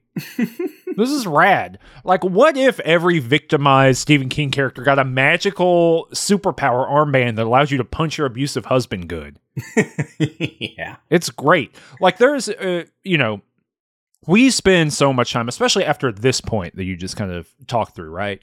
We spend so much time in Norman's head, and he is just the worst shitheel, asshole, idiot abuser on the planet. Mm-hmm. He's literally a troll. Yes. He calls his process of like pretending to be someone and tracking them down trolling. He does call it troll. I forgot about that. But so he sucks shit. And then he shows up in the book. You know, we've got all this set up. He's George Stark. He's this murderer. You know, he's Ted Bundy. And then he gets his ass whipped by every single person he encounters. Yes. I mean, there's a couple people he swings by and wings on the way by. You know, he bites that one woman and, really hurts her pretty badly, abuses her. He kills Anna Stevens. You know, there are people, he gets through, he kills a couple cops, right? Like, he's got a body count. He's killing people. He's doing evil shit. But for the most part, the major conflicts that occur here are him showing up and just getting demolished by another person. And that's fucking fun. That's great. That's good stuff. Yeah, notably, the only times he actually successfully hurts someone after, like, leaving and going, like, after coming to this place is when he surprises someone by, like, breaking into their house, or, like, when he kills Rosie's friend at the hotel, he, like, pulls her into the, like, linen closet or whatever. Yeah. Anytime he actually has to go up against someone who knows, like, what they're in for, they whip his ass. Yeah, it's great. So let's talk about one little scene in between now and then, because actually we're kind of like weirdly enough on the down ramp. It sounds like this is all building. It kind of is. The painting scene that you described of going into the painting, that's probably slightly before page count wise. That's probably slightly before the halfway point, right? Give or take. Yeah, something like that. It is the end of the novel. Yes. Like, in terms of, like, structurally, it's the climax, and everything after that's just downhill of, like, cleaning up the Norman problem, really. However, it does take half of the book's words to get there, and so that's what really makes it drag toward the end, I think. But the thing that happens in the middle is that her and her new kind of boyfriend, what is his name? Bill. They go on a country ride to a lake, or by a lake, the lake, on a motorcycle, and they have a good old time. It is the day before the kind of fundraiser festival where the Indigos are... No, it's the same day as the fundraiser festival where the Indigo Girls are going to play. And they go up and they go to this little place, and it's this kind of like secluded public parky place. College students go there and hang out, stuff like that, right? But it's a little off the beaten path, and they have this moment with a fox and her kids, right? And this is the thematic center of the novel. Yes. You think it'd be that painting thing with its like symbolic and thematic allegory. No, it is not. The heart of the novel is a conversation that she has with Bill where he is talking about how fox what are the female foxes called? They have a name. Oh, I don't remember. Fox mothers, whatever they are. Yeah. Female foxes. The vixen. That they can get rabies and then live with it forever. Mm-hmm. I mean, not exactly forever, but ultimately they can endure it for a very long time. And I don't know if this is true or not, whatever. But the kind of thematic core here is that she looks at this fox with its babies, and it's looking at her, and there's this question of, does it have intelligence or not? We kind of get deep into her thoughts about this fox. This is straight up Cormac McCarthy shit. Mm-hmm. This is some real Stephen King going for it. And it is no mistake. We'll talk about it at the end of the book, obviously, but there's no mistake that we return to this for the very final scene, right? Mm-hmm. And it's the best writing in the book. But so we get this kind of thing of her being there and this being a special place, and also this idea that there can be something that is inside of you that can be killing you the whole time, and you can be doing things that make sense to you and carry you along day to day, take care of your little fox babies, all kinds of stuff like that. But inside of you, there is something metastasizing that is going wrong. Mm-hmm. And it might happen so slowly that you don't recognize it. Now, they go to the Indigo Girls concert. It's a carnival. Everyone's having a grand old time. Okay? Mm-hmm. They do that. Norman shows up. Norman has gone full Agent 47. Mm-hmm. Bald. Yep. Jacket. Wheelchair. Elaborate backstory. That we get the full rundown on. We do. We're in his brain. Uh-huh. We are fully in there. Ah, gosh. So his fake backstory. So the idea is they know they're looking for him. They know he's there because, maybe we do have to backtrack one step, because he has killed Anna Stevens' ex-husband. Yeah, Peter. Yeah. Peter. He's done that. You said we wanted to talk about that. Do you want to say anything about that? Oh, I just mean when he sees Peter, the entire, again, it's all from his perspective. It's just filled with anti-Semitic diatribes. He sees Peter reading Pravda and then is immediately this guy's Jewish and he's a bleeding heart liberal and et cetera, et cetera, et cetera. And then he breaks into his house and murders him with in ways that we've already discussed. Yeah, and I guess this is probably one of the places, maybe the first place where we get the Norman blacks out and does things that he can't remember doing. Yes. And so he bites, it seems like he bites the guy to death. Yeah. I mean, he obviously also bites off parts of his anatomy. And that's how everyone in the book alludes to it, parts of his anatomy. Mm-hmm. Certain parts were missing, things like that, which is also, a serial killer phenomenon, 80s stuff. Yeah. But we get this thing that he's stuffed the body. He kind of remembers stuffing the body behind the hot water heater, something like that, or the furnace. And he kind of remembers biting him to death and biting all over him, right? So there are all these pieces where it's he doesn't quite know. And as the book goes on, there are more and more of these gaps, essentially, where he just doesn't quite know what he's doing. And at the same time, he has this pure dissociation with himself, and that really kind of kicks into high gear. In just a bit, kind of after his altercation here. Mm-hmm. But before that, he does have this elaborate undercover backstory of being a motorcycle dude. Yes. Do you remember the exact details? Yeah. He's I think an army vet who became a biker. The biker thing is for real there, who then had he had a horrible car wreck and then was nursed back to health by a very nice woman. And from that point forward, he decided to be more of a feminist. Because he hated women before. Yes. And his name is Hump Peterson. I forgot about that part. And also, there's this whole internal monologue for Norman where it's he's atoning, and by atoning, you go the other way as much as people who atone, they flip back the other way as much as they were the other way. So he's a huge misogynist. So now he loves women. Mm-hmm. There's this I don't know, theorization of why people do stuff that is common in King. I don't know if this is a belief that is held by King or not. But this kind of thing shows up quite often. We just read a book about abortion activists, right? Like anti-abortion terrorists, quite literally, in the previous book, where we got some of this narrativization going on. So he shows up, and he's gonna basically infiltrate. He's gonna do an Agent 47, right? He's gonna infiltrate. He's gonna find his ex-wife. He's gonna track her down. He has this whole elaborate scenario in his head of what he's gonna do to her. It's terrible shit. All that kind of stuff. This blows apart immediately. Because he can't control himself. Because he's a monster. He's a fucking cartoon character, right? And like that's the genre space we're in, right? Like he is this ripped from the headlines serial killer fantasy cop guy who is also a cartoon villain. And so he's doing vampire shit.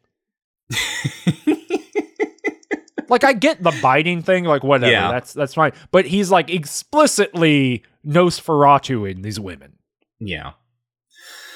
Yep. And that, like, Gert catches him out. They have their altercation. She humiliates him. At some point, either before or just after this, he has, like, stolen a rubber mask from a kid at the festival. And it's right after this. And it's a mask of a cartoon bull. It is Ferdinand the Bull from Looney Tunes. So this gets great because, this is such a Stephen King thing where it's this iconic mass-produced, like, cartoon character that now becomes, regardless of whatever associations you may have with Ferdinand the Bull from the old cartoons, becomes this, embodiment of Norman's alter ego, right? He starts talking to the mask. He's like holding it on his hand and like making the lips move as he's talking with it. And it makes him angry, but also he feels camaraderie with it because it's a bull that has like flowers decked about its horns. And so it's like implicitly emasculated and all this wild stuff. And he starts like putting on the mask to like feel safer, right? To feel stronger. And then eventually he wears it when he steps into the world of the painting and finds out he can't take it off. So, oh no. What other book did that happen in? The Haunted Mask by R.L. Stine. Oh, it is The Haunted Mask. I forgot. I was thinking it was a Stephen King book, but you're right. It is just The Haunted Mask from R.L. Stine. It's from a Goosebump. Yeah. It's just he got Goosebumped. Norman got Goosebumped. He got Goosebumped. That's funny. That's really good. I like all this stuff. I like that his like this other fantasy world kind of like colonizing him and warping him and doing something to him. It's always in him to begin with, but there's something going on with like the fantasy world is obviously not just like Rose's projection, right? It's a real space, and things that happen in that world emanate out, right? We get her armband or whatever, right? And we get the crickets, and we get the debris that comes out of the painting and all that kind of stuff.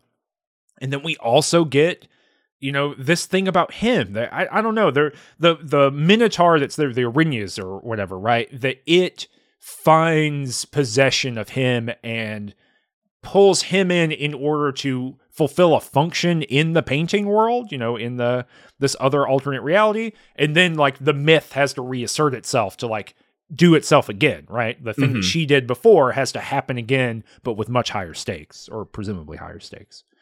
I don't know. I this is where it all kicks in for me where I was like, oh, this is good. It's not just like a metaphor or an allegory or a thing that stands in for some sort of emotional journey. It is the mechanism through which we solve the real world problem. I like that a lot. I think it's really good. Yeah, and it's neat because it does an overlook on him where sometimes the mask, the voice that he is using to talk to himself with is like his voice, and sometimes it's his father's voice, and then occasionally like it's a voice that he doesn't quite recognize that seems to come from somewhere else. Yeah, it's The Shining. Yeah. I mean, not literally The Shining, like the property, the TK or whatever.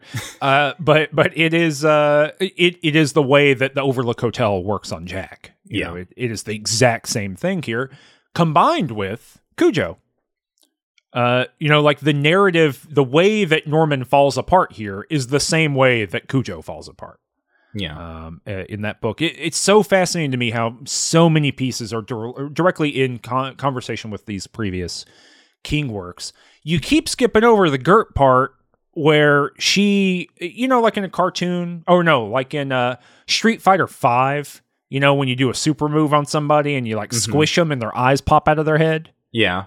That's what happens to Norman when Gert like hip tosses him judo style and then jumps on him. I didn't skip over that. I talked about that. No, I guess it was like, they fought Gert, but it's elaborate. It's like she whips him over her hip tosses him, picks him up, like throws him against the wall, smashes him, jumps on, and then of course does the peeing thing. Anyway, it's more elaborate than we've let on, is all I'm saying. It's like a full fight scene. In a way that Stephen King doesn't really write. You know what I mean? Like, when's the last time he wrote body blows, into a novel? I don't think it's very often. Yeah. So I like that a lot. He, gets that mask. He tracks down where Rosie is living because he got it from Anna's office. He kills the cops that are doing their stakeout. This takes forever. We get so much about how he takes out these two cops. He injures Bill pretty grievously, and then Rosie pulls herself and Bill into the other world. He follows along.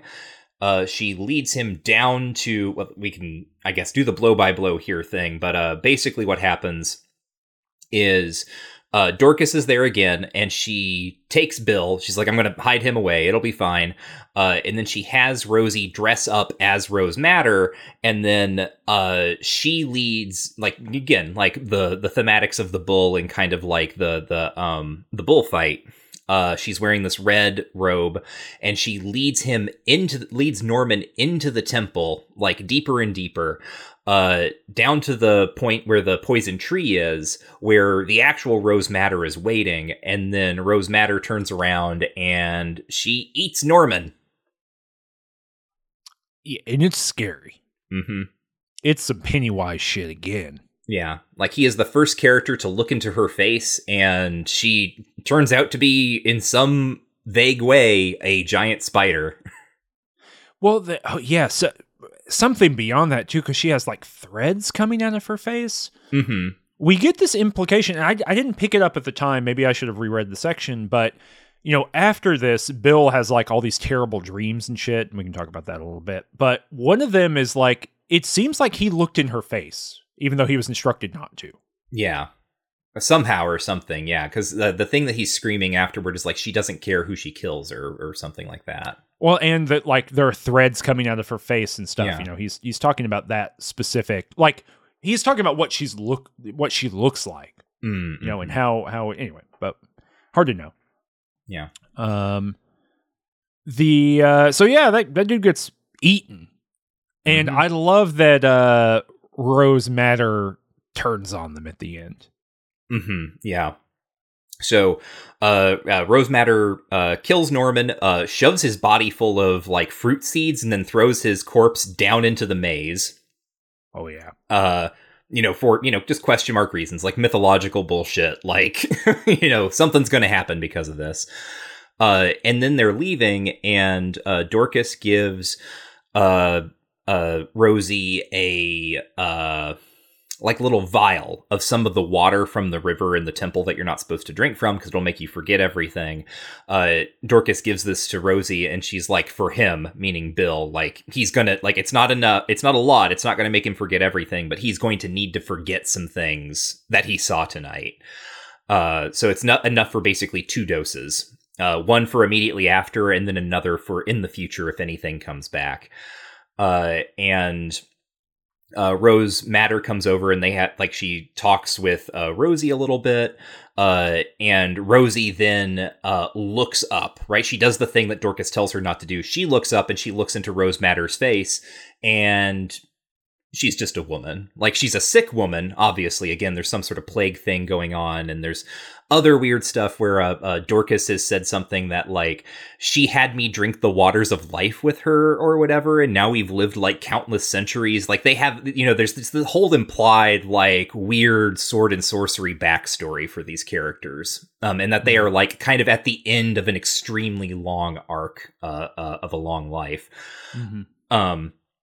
And she has, like, the face-to-face with Rose Madder, so she like, she sort of conquers her in that way. Like, she, this embodiment of sort of feminine rage and sort of like her own rage, she looks it in the face, and she sees it, and it's just a woman. And then as they are getting ready to, like, pass back through the painting, yeah, like you said, I love how, and then suddenly, like, Rose Madder just swings out and starts, like, transforming again into the monster. Like, there are, like, bugs crawling out of her mouth, and she screams, like, "Give me back what's mine," and she's, like, scrabbling for that armband that you mentioned. Like, she suddenly sees that, and she's just like, "Why do you have my thing?" And that's, like, the last actual direct contact they have with her, is her, like, grabbing that back as they go back into the real world. Well, I actually really like the ambiguity that's there, because she says, "Give me back what's mine," and I think it says she reaches for Bill, and and in response to that, Rosie throws back the cuff thing. Right. And so it's a little unclear, like, oh, what is she reaching for? What does she want there? I really like that. Even in that moment of, like, she's the plot solvency mechanism, she, like, does all this stuff. Even then, you really don't know what she wants, right? But then the fantasy stuff is done. Yeah. It's over. Yeah. No, and I think you're right about the Bill thing, because, you know, she has him drink the stuff. He kind of forgets everything. We get, like, you know, we skip forward a couple years. They get married, and it's on their honeymoon that he awakes in the night talking about the threads in her face, and she doesn't care who she kills. And so there is something going on with Rose Madder, ultimately, as a character, not the whole novel, although this is also descriptive of the novel, that, like, it is straight up, like, essentially, like, feminine rage that turns outward toward men. That, like, Rose Madder is, like, literally a man-eater. Like, there's something about the femininity that has been abused to the point that it is turned against masculinity kind of in all of its forms, or is ultimately maybe going to, like, you know, do whatever with them. So she has to give Bill, like, the next drop of forgetting waters of the River Leth or whatever. And then we get they eventually have a kid. She doesn't name her Carolyn, which is what she would have named the baby that she was going to have with Norman. But then we get the ending, which is what we've already alluded to. She also gets some of the horrible pomegranate seeds that Dorcas gives them to her, and is like, "Don't forget the tree." Yeah. We don't know what that means, but then Rosie puts it together for herself here at the end, and she goes out and she plants them in that park where she and Bill went on their little park date. Right. Oh, there's something about that I wanted to say. Oh, God. Oh, it's going to haunt me forever. There's something about the fight stuff that happens in there. Which part? Or, like, after they, like, the time skip thing? Mm-hmm. And then, like, the elaborate, like, the thing that grows inside of you stuff. Mm-hmm, mm-hmm. And she fantasizes about smashing a pot of boiling water on her husband's head. Yes. Right? They're like, it's unfortunate to me that the book doesn't pay that off until the last 30 pages. Mm-hmm.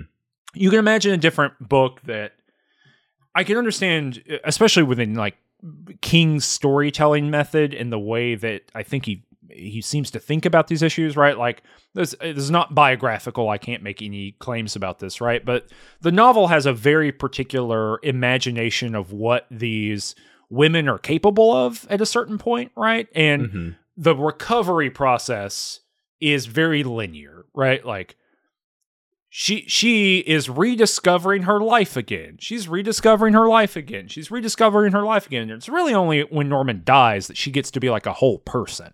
Mm-hmm. And it seems like in the way the book is written, it's only after you're a whole person that you can do bad shit, right? That the negative effects of your life beforehand can actually do something to you, right?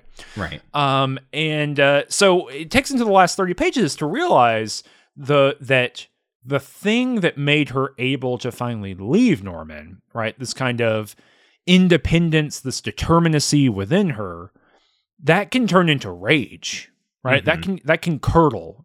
And we do get some track for this with the Fox stuff, 200 pages before, but it's not in terms of rage or anger or whatever. It's like latent capability. And one could read the Fox stuff as like, oh, this is a way of thinking through what Rose Madder is, which is this alternate version of her that can do violence or whatever. Lo and behold, the alternate version of her that is capable of violence and rage and maybe doing some of the things that Norman did is inside of her the whole time. And so she's deeply worried about that. And so then she goes and remembering the tree, which I had no idea what that meant until it was revealed kind of at the end here. She goes and plants the tree, and then she sees the fox again, right? And this is very unkingy, right? To like use the like an oblique symbol to suture up the end of the novel. That's not King. No. That's Cormac McCarthy. I'm going to read the end of the book. Yeah. Because she talks about, as you said, going back to the tree kind of regularly as her child grows up and all this kind of stuff. Also, Rob Lefferts died. The guy who got her the book recording job, I believe, for the non-readers. The Aaron Deepno of this novel. The just guy who's there. He dies in a parenthetical. It's truly, Rob Lefferts died on his way back to his home planet. Like, it doesn't matter at all, and yet it is revealed. Anyway. Now it is simply enough to come here, and to fold her clear, unblemished hands in her lap, and to look at the tree of her rage and the hard splashes of rose madder that will become, in later years, the numb-sweet fruit of death. Sometimes as she sits before the little tree, she sings, "I'm really Rosie," she sings, "and I'm Rosie real. You better believe me. I'm a great big deal." She isn't a big deal, of course, except to the people who matter in her life, but since these are the only ones she cares about, that's fine. All accounts balance, as the woman in the Zot might have said. She has reached safe harbor, and on these spring mornings near the lake, sitting in the overgrown silent clearing, which has never changed over all the years, it is very like a picture that way, the sort of humdrum painting one might find in an old curio shop or a pawn and loan. Her legs folded beneath her, she sometimes feels a gratitude so full that she thinks her heart can hold no more, ever. It is this gratitude that makes her sing. She must sing. There is no other choice. And sometimes the vixen, old now, her own years of bearing long behind her, her brilliant bush streaked with wiry threads of gray, comes to the edge of the clearing and stands and seems to listen to Rosie sing. Her black eyes as she stands there communicate no clear thought to Rosie, but it is impossible to mistake the essential sanity of the old and clever brain behind them. Yo. What? Steve? It's good stuff. That's great stuff. You think you read all the Pretty Horses? I think so. Right. That I'm not joking when I say like these images of the fox in particular are straight out of a McCarthy style book, right? Like All the Pretty Horses wins the National Book Award in '92. So that makes sense. Yeah. No, it feels so McCarthy-ish. Yeah, but it's good. That's some of the best writing Stephen King's ever done. And so that's Rose Madder. Was that your Kingism? That he writes like Cormac McCarthy? Yeah. No, I got a different one. Okay. Well, then speaking of Kingisms, if you have nothing else to add, we can move into segments. We can move into segments. Yeah, sure. Right then. My favorite Kingism, then. This is the part of the show where we take what we've just read and each of us picks out their favorite Kingism. Some line, image, word, textual technique, whatever that we think is indelibly Kingy. Typically an example of good King stuff, although occasionally I have dipped into the well of things that are not so great that I still associate with some weird ambivalent fondness with Stephen King. Right. Do you want to go first? Sure. Yeah, mine is the place where the gross out is gone for.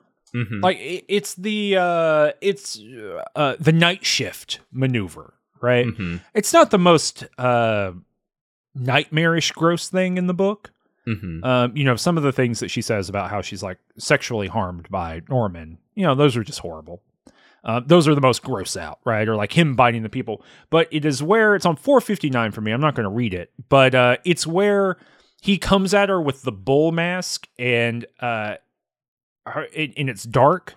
And so her mouth ends up, or her hand ends up in his mouth. Mm-hmm. And he bites her fingers to the bone. Ugh, already gross.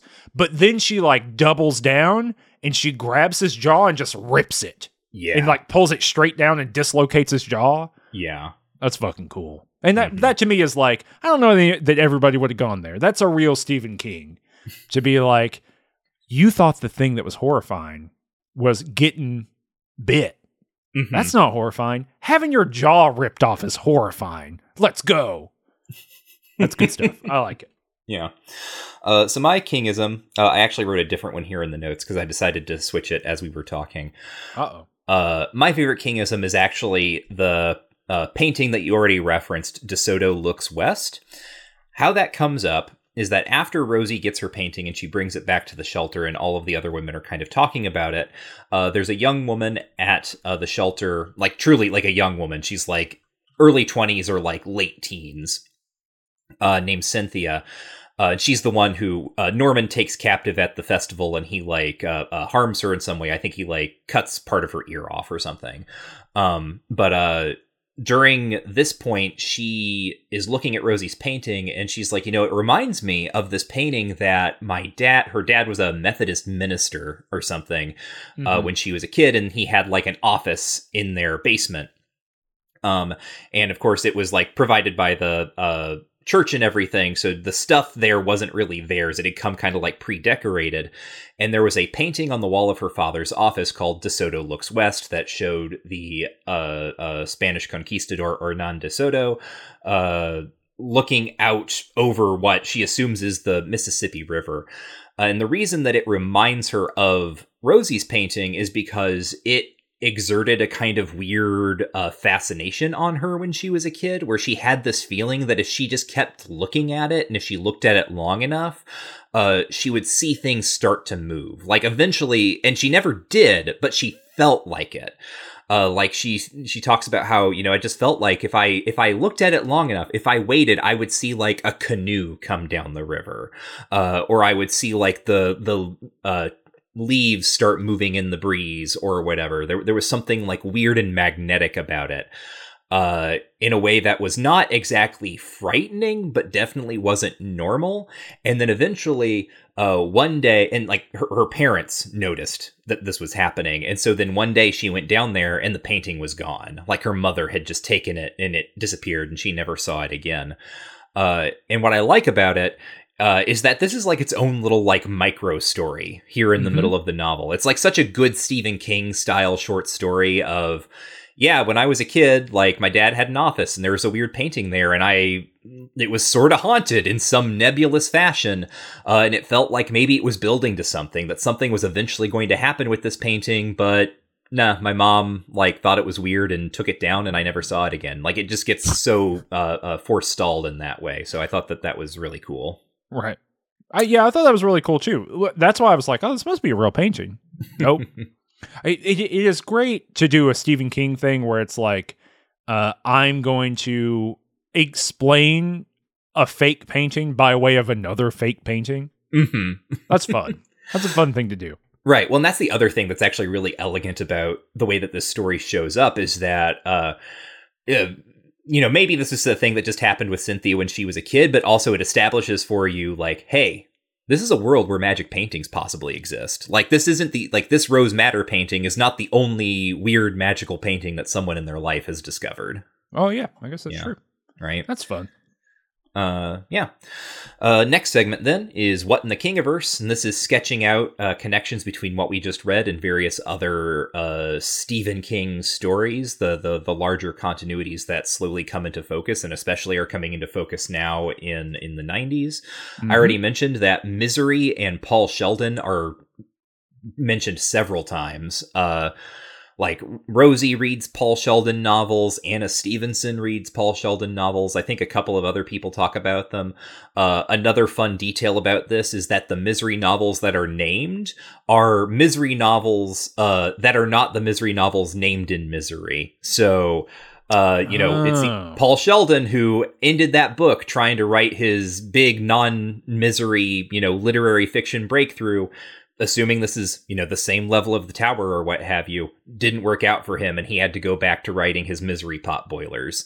Oh, it's very. So the ones that are mentioned in the novel are Misery's Quest, Misery's Lover, Misery's Child, and Misery's Return. Yeah. Which is like the one he writes. Yeah. And then Misery's Journey is the one that is here. Mm-hmm. And it is not, it's not in Misery itself. That's fun. That's good stuff. Mm-hmm. There's one of the lines where when Rosie is thinking through her situation and she compares it to a Paul Sheldon romance, and she says something about like, oh, if it were like a Paul Sheldon novel, things are constantly or like everything that happens in a Paul Sheldon novel, like even if it's really contrived and like overly convenient, happens for a reason, right? Like there's always a reason for a thing that happened, which is just a fun little comment there to square alongside the conversation he has with Annie in Misery, where he just like is doing things for no reason, and it's actually Annie who's like, no, like she needs to have a reason that she comes back. Like there has to be a way that she can look like she's dead but then come back. She can't just come back. Didn't get out of the cock-a-doodle car. Yeah, it's so fascinating to me that King writes multiple novels about authors being hamstrung by their readers, right? Like, and by the not even their readers, but the fictional entities that they make, right?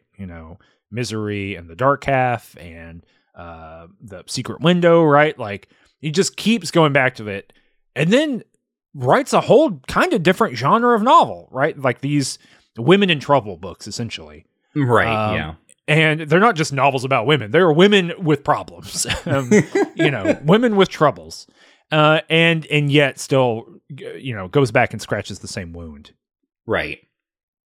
Fascinating. The character that I mentioned, Cynthia, her full name is Cynthia Smith. This is, looking forward, we're going to see more of Cynthia. Like Cynthia is going to be a recurring character, at least once more. I don't know if she shows up any other times, but I know she is going to be a central character in a future novel that we'll talk about this year. In Desperation. Oh. I have a pretty good memory of Desperation, but this might not shock you. I don't remember any of the character names. I remember Stephen King is in the book. like not literally him, but like a writer who's doing a cross-country tour on a motorcycle. I remember that guy. The Sheriff Etrigan or whatever. Yes. Etrigan, yes. Yeah, from DC Comics. Uh-huh. I remember her. I remember now that you're saying the name, I know what character she is. I remember the little kid. That might be it. Maybe I remember 4. There's like 9 characters in that book, and I think I remember 4. So I don't know. I remember liking Desperation quite a bit, and I've well expressed my opinion on the Regulators. Terrible. It's my bet. Mind is open. I have not read it in a long time, but it is currently in my brain, definitively the worst Stephen King novel. Like, no question.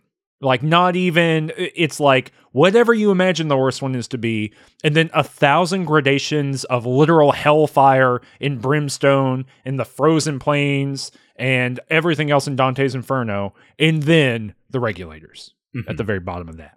There's the tripartite Satan head, and then in his butthole, there is the Regulators. I mean, Richard Bachman wrote it, so I guess that's true. Right. It's not Steve's fault. Yeah, right. Steve wrote Desperation, the good one. Yeah, right. So along with that, characters recurring and whatnot, Rose Madder and or Dorcas both, I think, talk about Ka. And that's like that's the relationship between Rosie and Rose Madder. It's described in terms of Ka as being this kind of like circular arrangement or kind of like reinforcing or whatever. You know what? They say well met. Yes. That's what I was thinking of earlier, and I couldn't pull it. They say well met. There you go. Yeah, and then Dorcas talks about seeing the city of Lud, specifically like heads on spikes in the city of Lud through the streets. And Lud was the big fake like Midwestern New York fallen to ruin that they traveled through in the wastelands. The image of a malignant manta ray shows up here a couple of times, which we have seen recur in The Shining, in the Dark Tower series, and now here, like Stephen King just going for manta ray hate, I guess. Susan Day is mentioned. Anna Stevenson has a picture of her shaking hands with Susan Day on her office wall. And then this one is a bit more of a stretch, but it seemed evocative to me.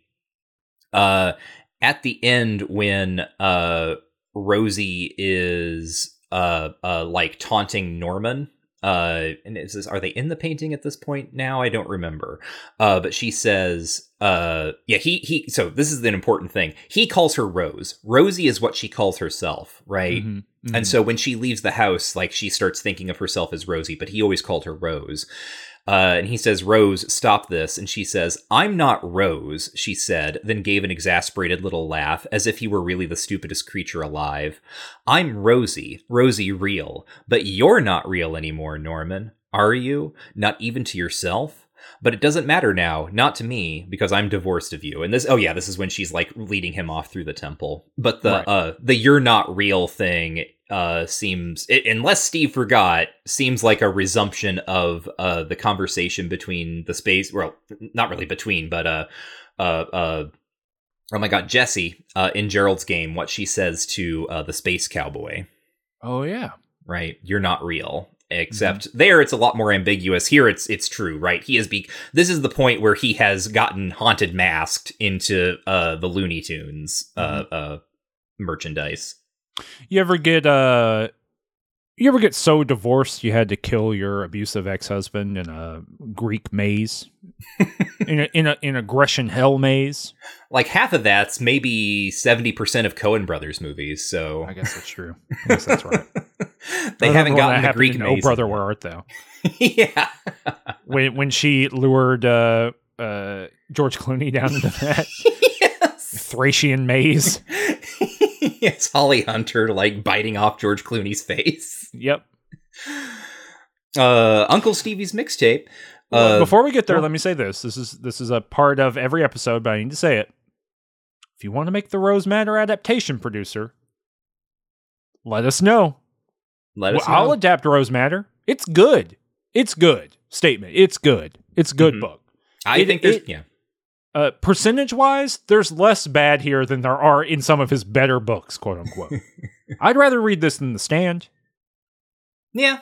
Well, it's faster in theory. That's true. Yeah. No, I think this is a story that could adapt really well. Like, you have to make some calls about what you're going to cut, but I also think maybe some of the stuff that you can trim out is a little obvious. So, Uncle Stevie's Mixtape, the segment where we review all of the music that is mentioned or like appears in the book that we just read. You will notice that we have talked about the Indigo Girls multiple times. However, not a single Indigo Girls song is actually named. So do we want to like conceptually review the Indigo Girls here? Yeah, 4 stars. I like the Indigo Girls. All right, cool. Well, yeah, they're good. I mean, I don't think they're one of the best bands of all time or anything, but they're good. Yeah. It was just so notable to me. Like there's a way in which maybe this is because we are now reading the books whose like circumstances of composition and publication I was alive for, so I can like pick up on how 90s everything is in a way that in like the earlier books. I think a lot of the like lived details of the 70s probably just like slide over my head. But like the fact that everyone is constantly talking about the Indigo Girls made this feel like such a 90s book in that way. Well, and it's also to the genre of music that the Indigo, like it could have been Tracy Chapman too, right? You know what I mean? Like there's such a specific like Oh God, what was the festival? Lilith. Lilith Fair, right? Yeah. And it ended up having all these kind of issues of turfism and things like that. I do want to say briefly, I enjoy the Indigo Girls music. I don't know anything about the Indigo Girls. If they have political opinions, I do not endorse the political opinions of the Indigo Girls. I want to just make that clear out front, because I don't want to be in over my head on this one. But good stuff.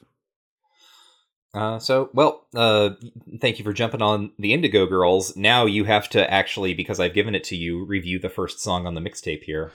Yeah, I just perused this year. We got Percy Sledge's When a Man Loves a Woman. This might, just in a general sense, just want to say this might be the best mixtape, like single book mixtape that's ever been produced.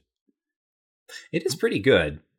Right, like jokes aside, I'm going to make some jokes. Jokes aside, there's really no songs you don't want to listen to except for some predictable ones. Right. But we'll get to those at the end.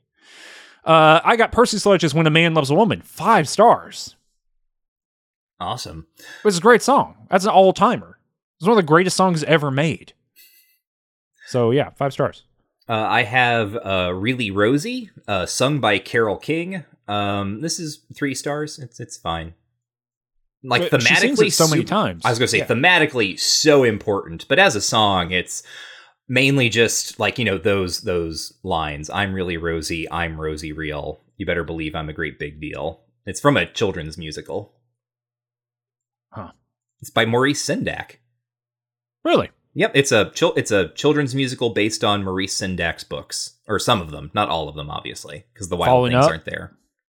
No. Given that heroic yelp. Is that not Maurice Sendak? Was Maurice Sendak not Falling Up? Who was that? Is that not Shel Silverstein? Oh, that might be Shel Silverstein. Yeah.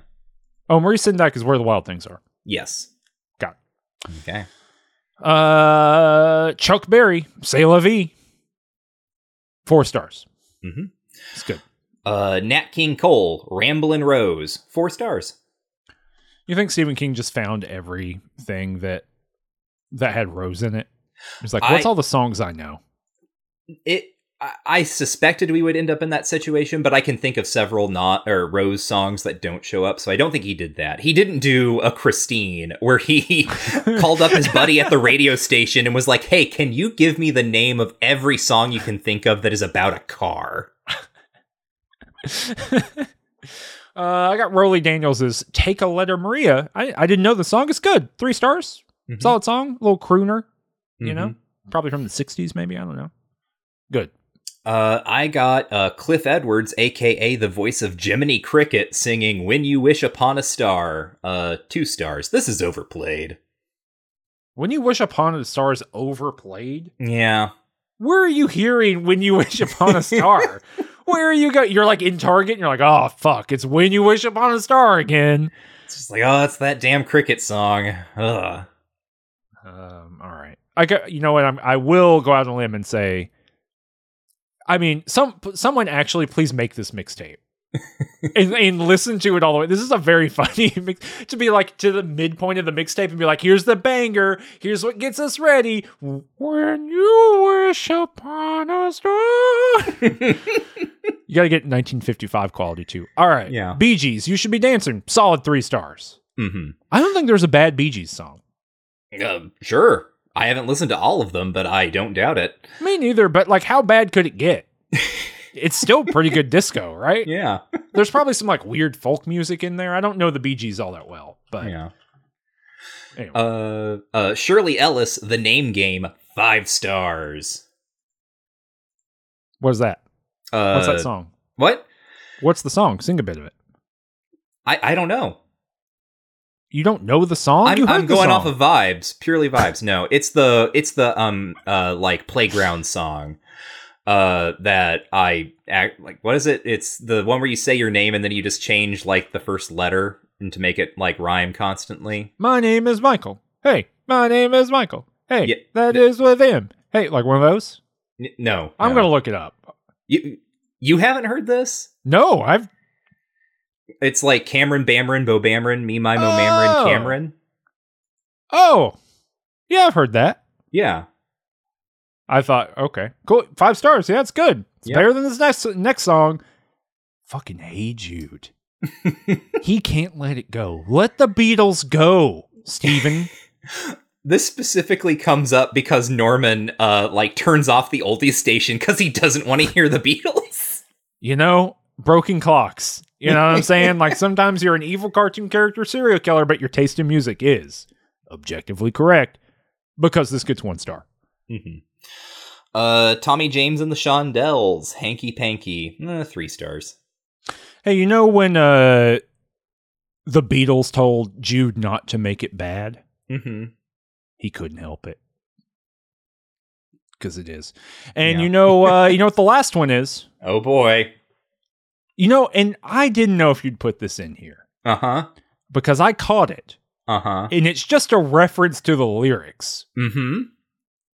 But it's Bob Dylan's, and I thought, maybe he'll miss it. Maybe he won't see it. You gave me Bob Dylan's Blowing in the Wind. To which I must say, Robert, blow it out your ass. 1 star. Yeah. I had to pull it in because I feel like we have been in a real dearth of Dylan references. It was so definitive of early King, right? Dylan really was all over those books, and then he disappeared for a long time. Mm-hmm. I don't know where it's housed, but I do believe that Rom in the Discord has created a master mixtape that is every song that has ever showed up on the show. Yeah. And I don't know what Rom has done when songs are repeated. Presumably, they're in there multiple times. So theoretically, you could listen to this 200 song playlist or whatever, and you could hear Blowing in the Wind 3 times. You could hear 7 Bob Dylan songs. And probably a lot of Chuck Berry, too. I feel like there's been a lot of that. Yeah, there has been quite a bit of Chuck Berry. But that's the mixtape. Great. It's good. Hooray. I think just pound for pound, that's a pretty high hit mixtape. Not numerically, unfortunately, but very few, some predictable ones, but mostly 3s. You know, 3 and above for the most part. Just some of the worst bands ever made, constituting the lowest part of the score. But if you bracket them off, if you just say, look, bad bands make bad music, bracket them off, you get some good stuff. Yeah. Well, just to tidy some things up then, just a reminder that we are Range Touch. You can support us at patreon.com/rangetouch, where we have all sorts of bonus content for our other shows, but this one in particular has bonus episodes where we talk about movie adaptations of Stephen King work. This month we are talking about De Palma's Carrie, the first Stephen King adaptation. I think it'll be a fun conversation, though we haven't recorded it yet.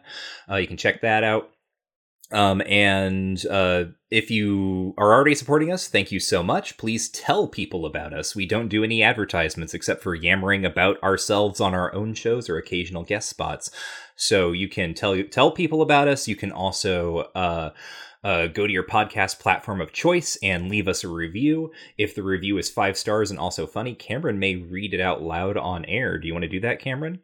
I do. And look, here's the deal. I say it every time, but I'm radicalizing you. I'm radicalizing the base. Mm-hmm. I'm Howard Deaning you to go out there and give us 5 stars on Apple Podcasts, because we're still sitting at 4.9. Every now and again we get a review. It just is not friendly to us. Most of them 5 stars. Very funny for the most part, to the point where it's like I got to choose which funny ones to read. That does. If I don't read your thing, doesn't mean it's not funny. This means I only do 2. It'd be weird to go for a long time on this. But listen, if you haven't rated us on Apple Podcasts, we want that 5. We need that. And everyone who's done so far, this is my personal thank you to you. Thanks for doing it. Big ups to you. You're doing the damn thing. But we need that 5. So please get on there and do that. If you've rated us lower than 5, please consider changing your review to 5. Because I'm asking you to. Costs you nothing. Costs you nothing to give us a 5. Give us the 5. Anyway, I'm going to read 2 reviews here. The first one's from Green Intern. Kind of a play on Green Lantern. Mm-hmm. I bet. That's funny. That's funny. I was singing the Green Acres theme in my head, but with Intern. Hum a few bars. What? Green Intern, that's the job for me. Bum, bum, that's bum. funny. Unpaid labor is the life for me. Oh, an unpaid intern? I assume. All right, this is Green Intern 5 stars, of course. Insomnia is true to life. I just finished listening to the Insomnia episode after a sleepless night with sinusitis, and now I feel like an energy vampire. Most relatable book review I've ever heard. Wow. Now, I have to intervene here. We don't review these books. We just talk about them. Mm-hmm. It's not a review. But, point taken. Hopefully you can look at some sort of rude 12-year-old with an attitude and make a balloon sucking noise at them and become revivified. Mm-hmm. It's just like in the bonus ode we're going to do on Carrie, or that is out right now on Carrie. When she makes that rude little kid on his bicycle just eat shit directly into the yard. Uh-huh. That's funny. Yeah. That's funny stuff. This one is from, it's 5 stars, from Super Deluxe. Title, The Best One. The only podcast with the power to decide the mechanisms by which Nobel Prizes are adjudicated. I'm doing my part in the fight against the Dylan heads. Exclamation point. Great work. That's funny. Great work to all reviewers. Very funny. And leave a funny review. I'll read it on the next one. Yep. Again, thank you so much. And if you want to point people to our shows, you can just send them to rangetouch.com, where all of the shows are kind of collated. This one, as well as others. We mentioned it already, but we have launched a new show, Shelved by Genre, where we are joined by Austin Walker, and we're reading genre literature, currently reading Book of the New Sun. And, there are bonus episodes for that. On the Patreon, we'll be talking about Conan on the next one. We've already talked about Ralph Bakshi's Lord of the Rings. So just to do a little bit of promo here, even if you maybe don't, actually, I should say, if you like this show, you will probably like the other show, because it's very, very similar. Just the mandates are very different, and kind of the things that we're talking about are pretty different. So if you're interested in kind of like more specifically genre literature, fantasy stuff outside of straight Stephen King, then Shelved by Genre might be a show for you. Check it out. Mm-hmm. It's also slower. So if you want to read along, it takes us about 3 episodes to get through a book instead of the other. So anyway. Mm-hmm. Speaking of reading, next, we will be reading another Stephen King book for this show. Yeah. Wow. Uh-huh. In August, we will reconvene and we will be discussing 1996's The Green Mile.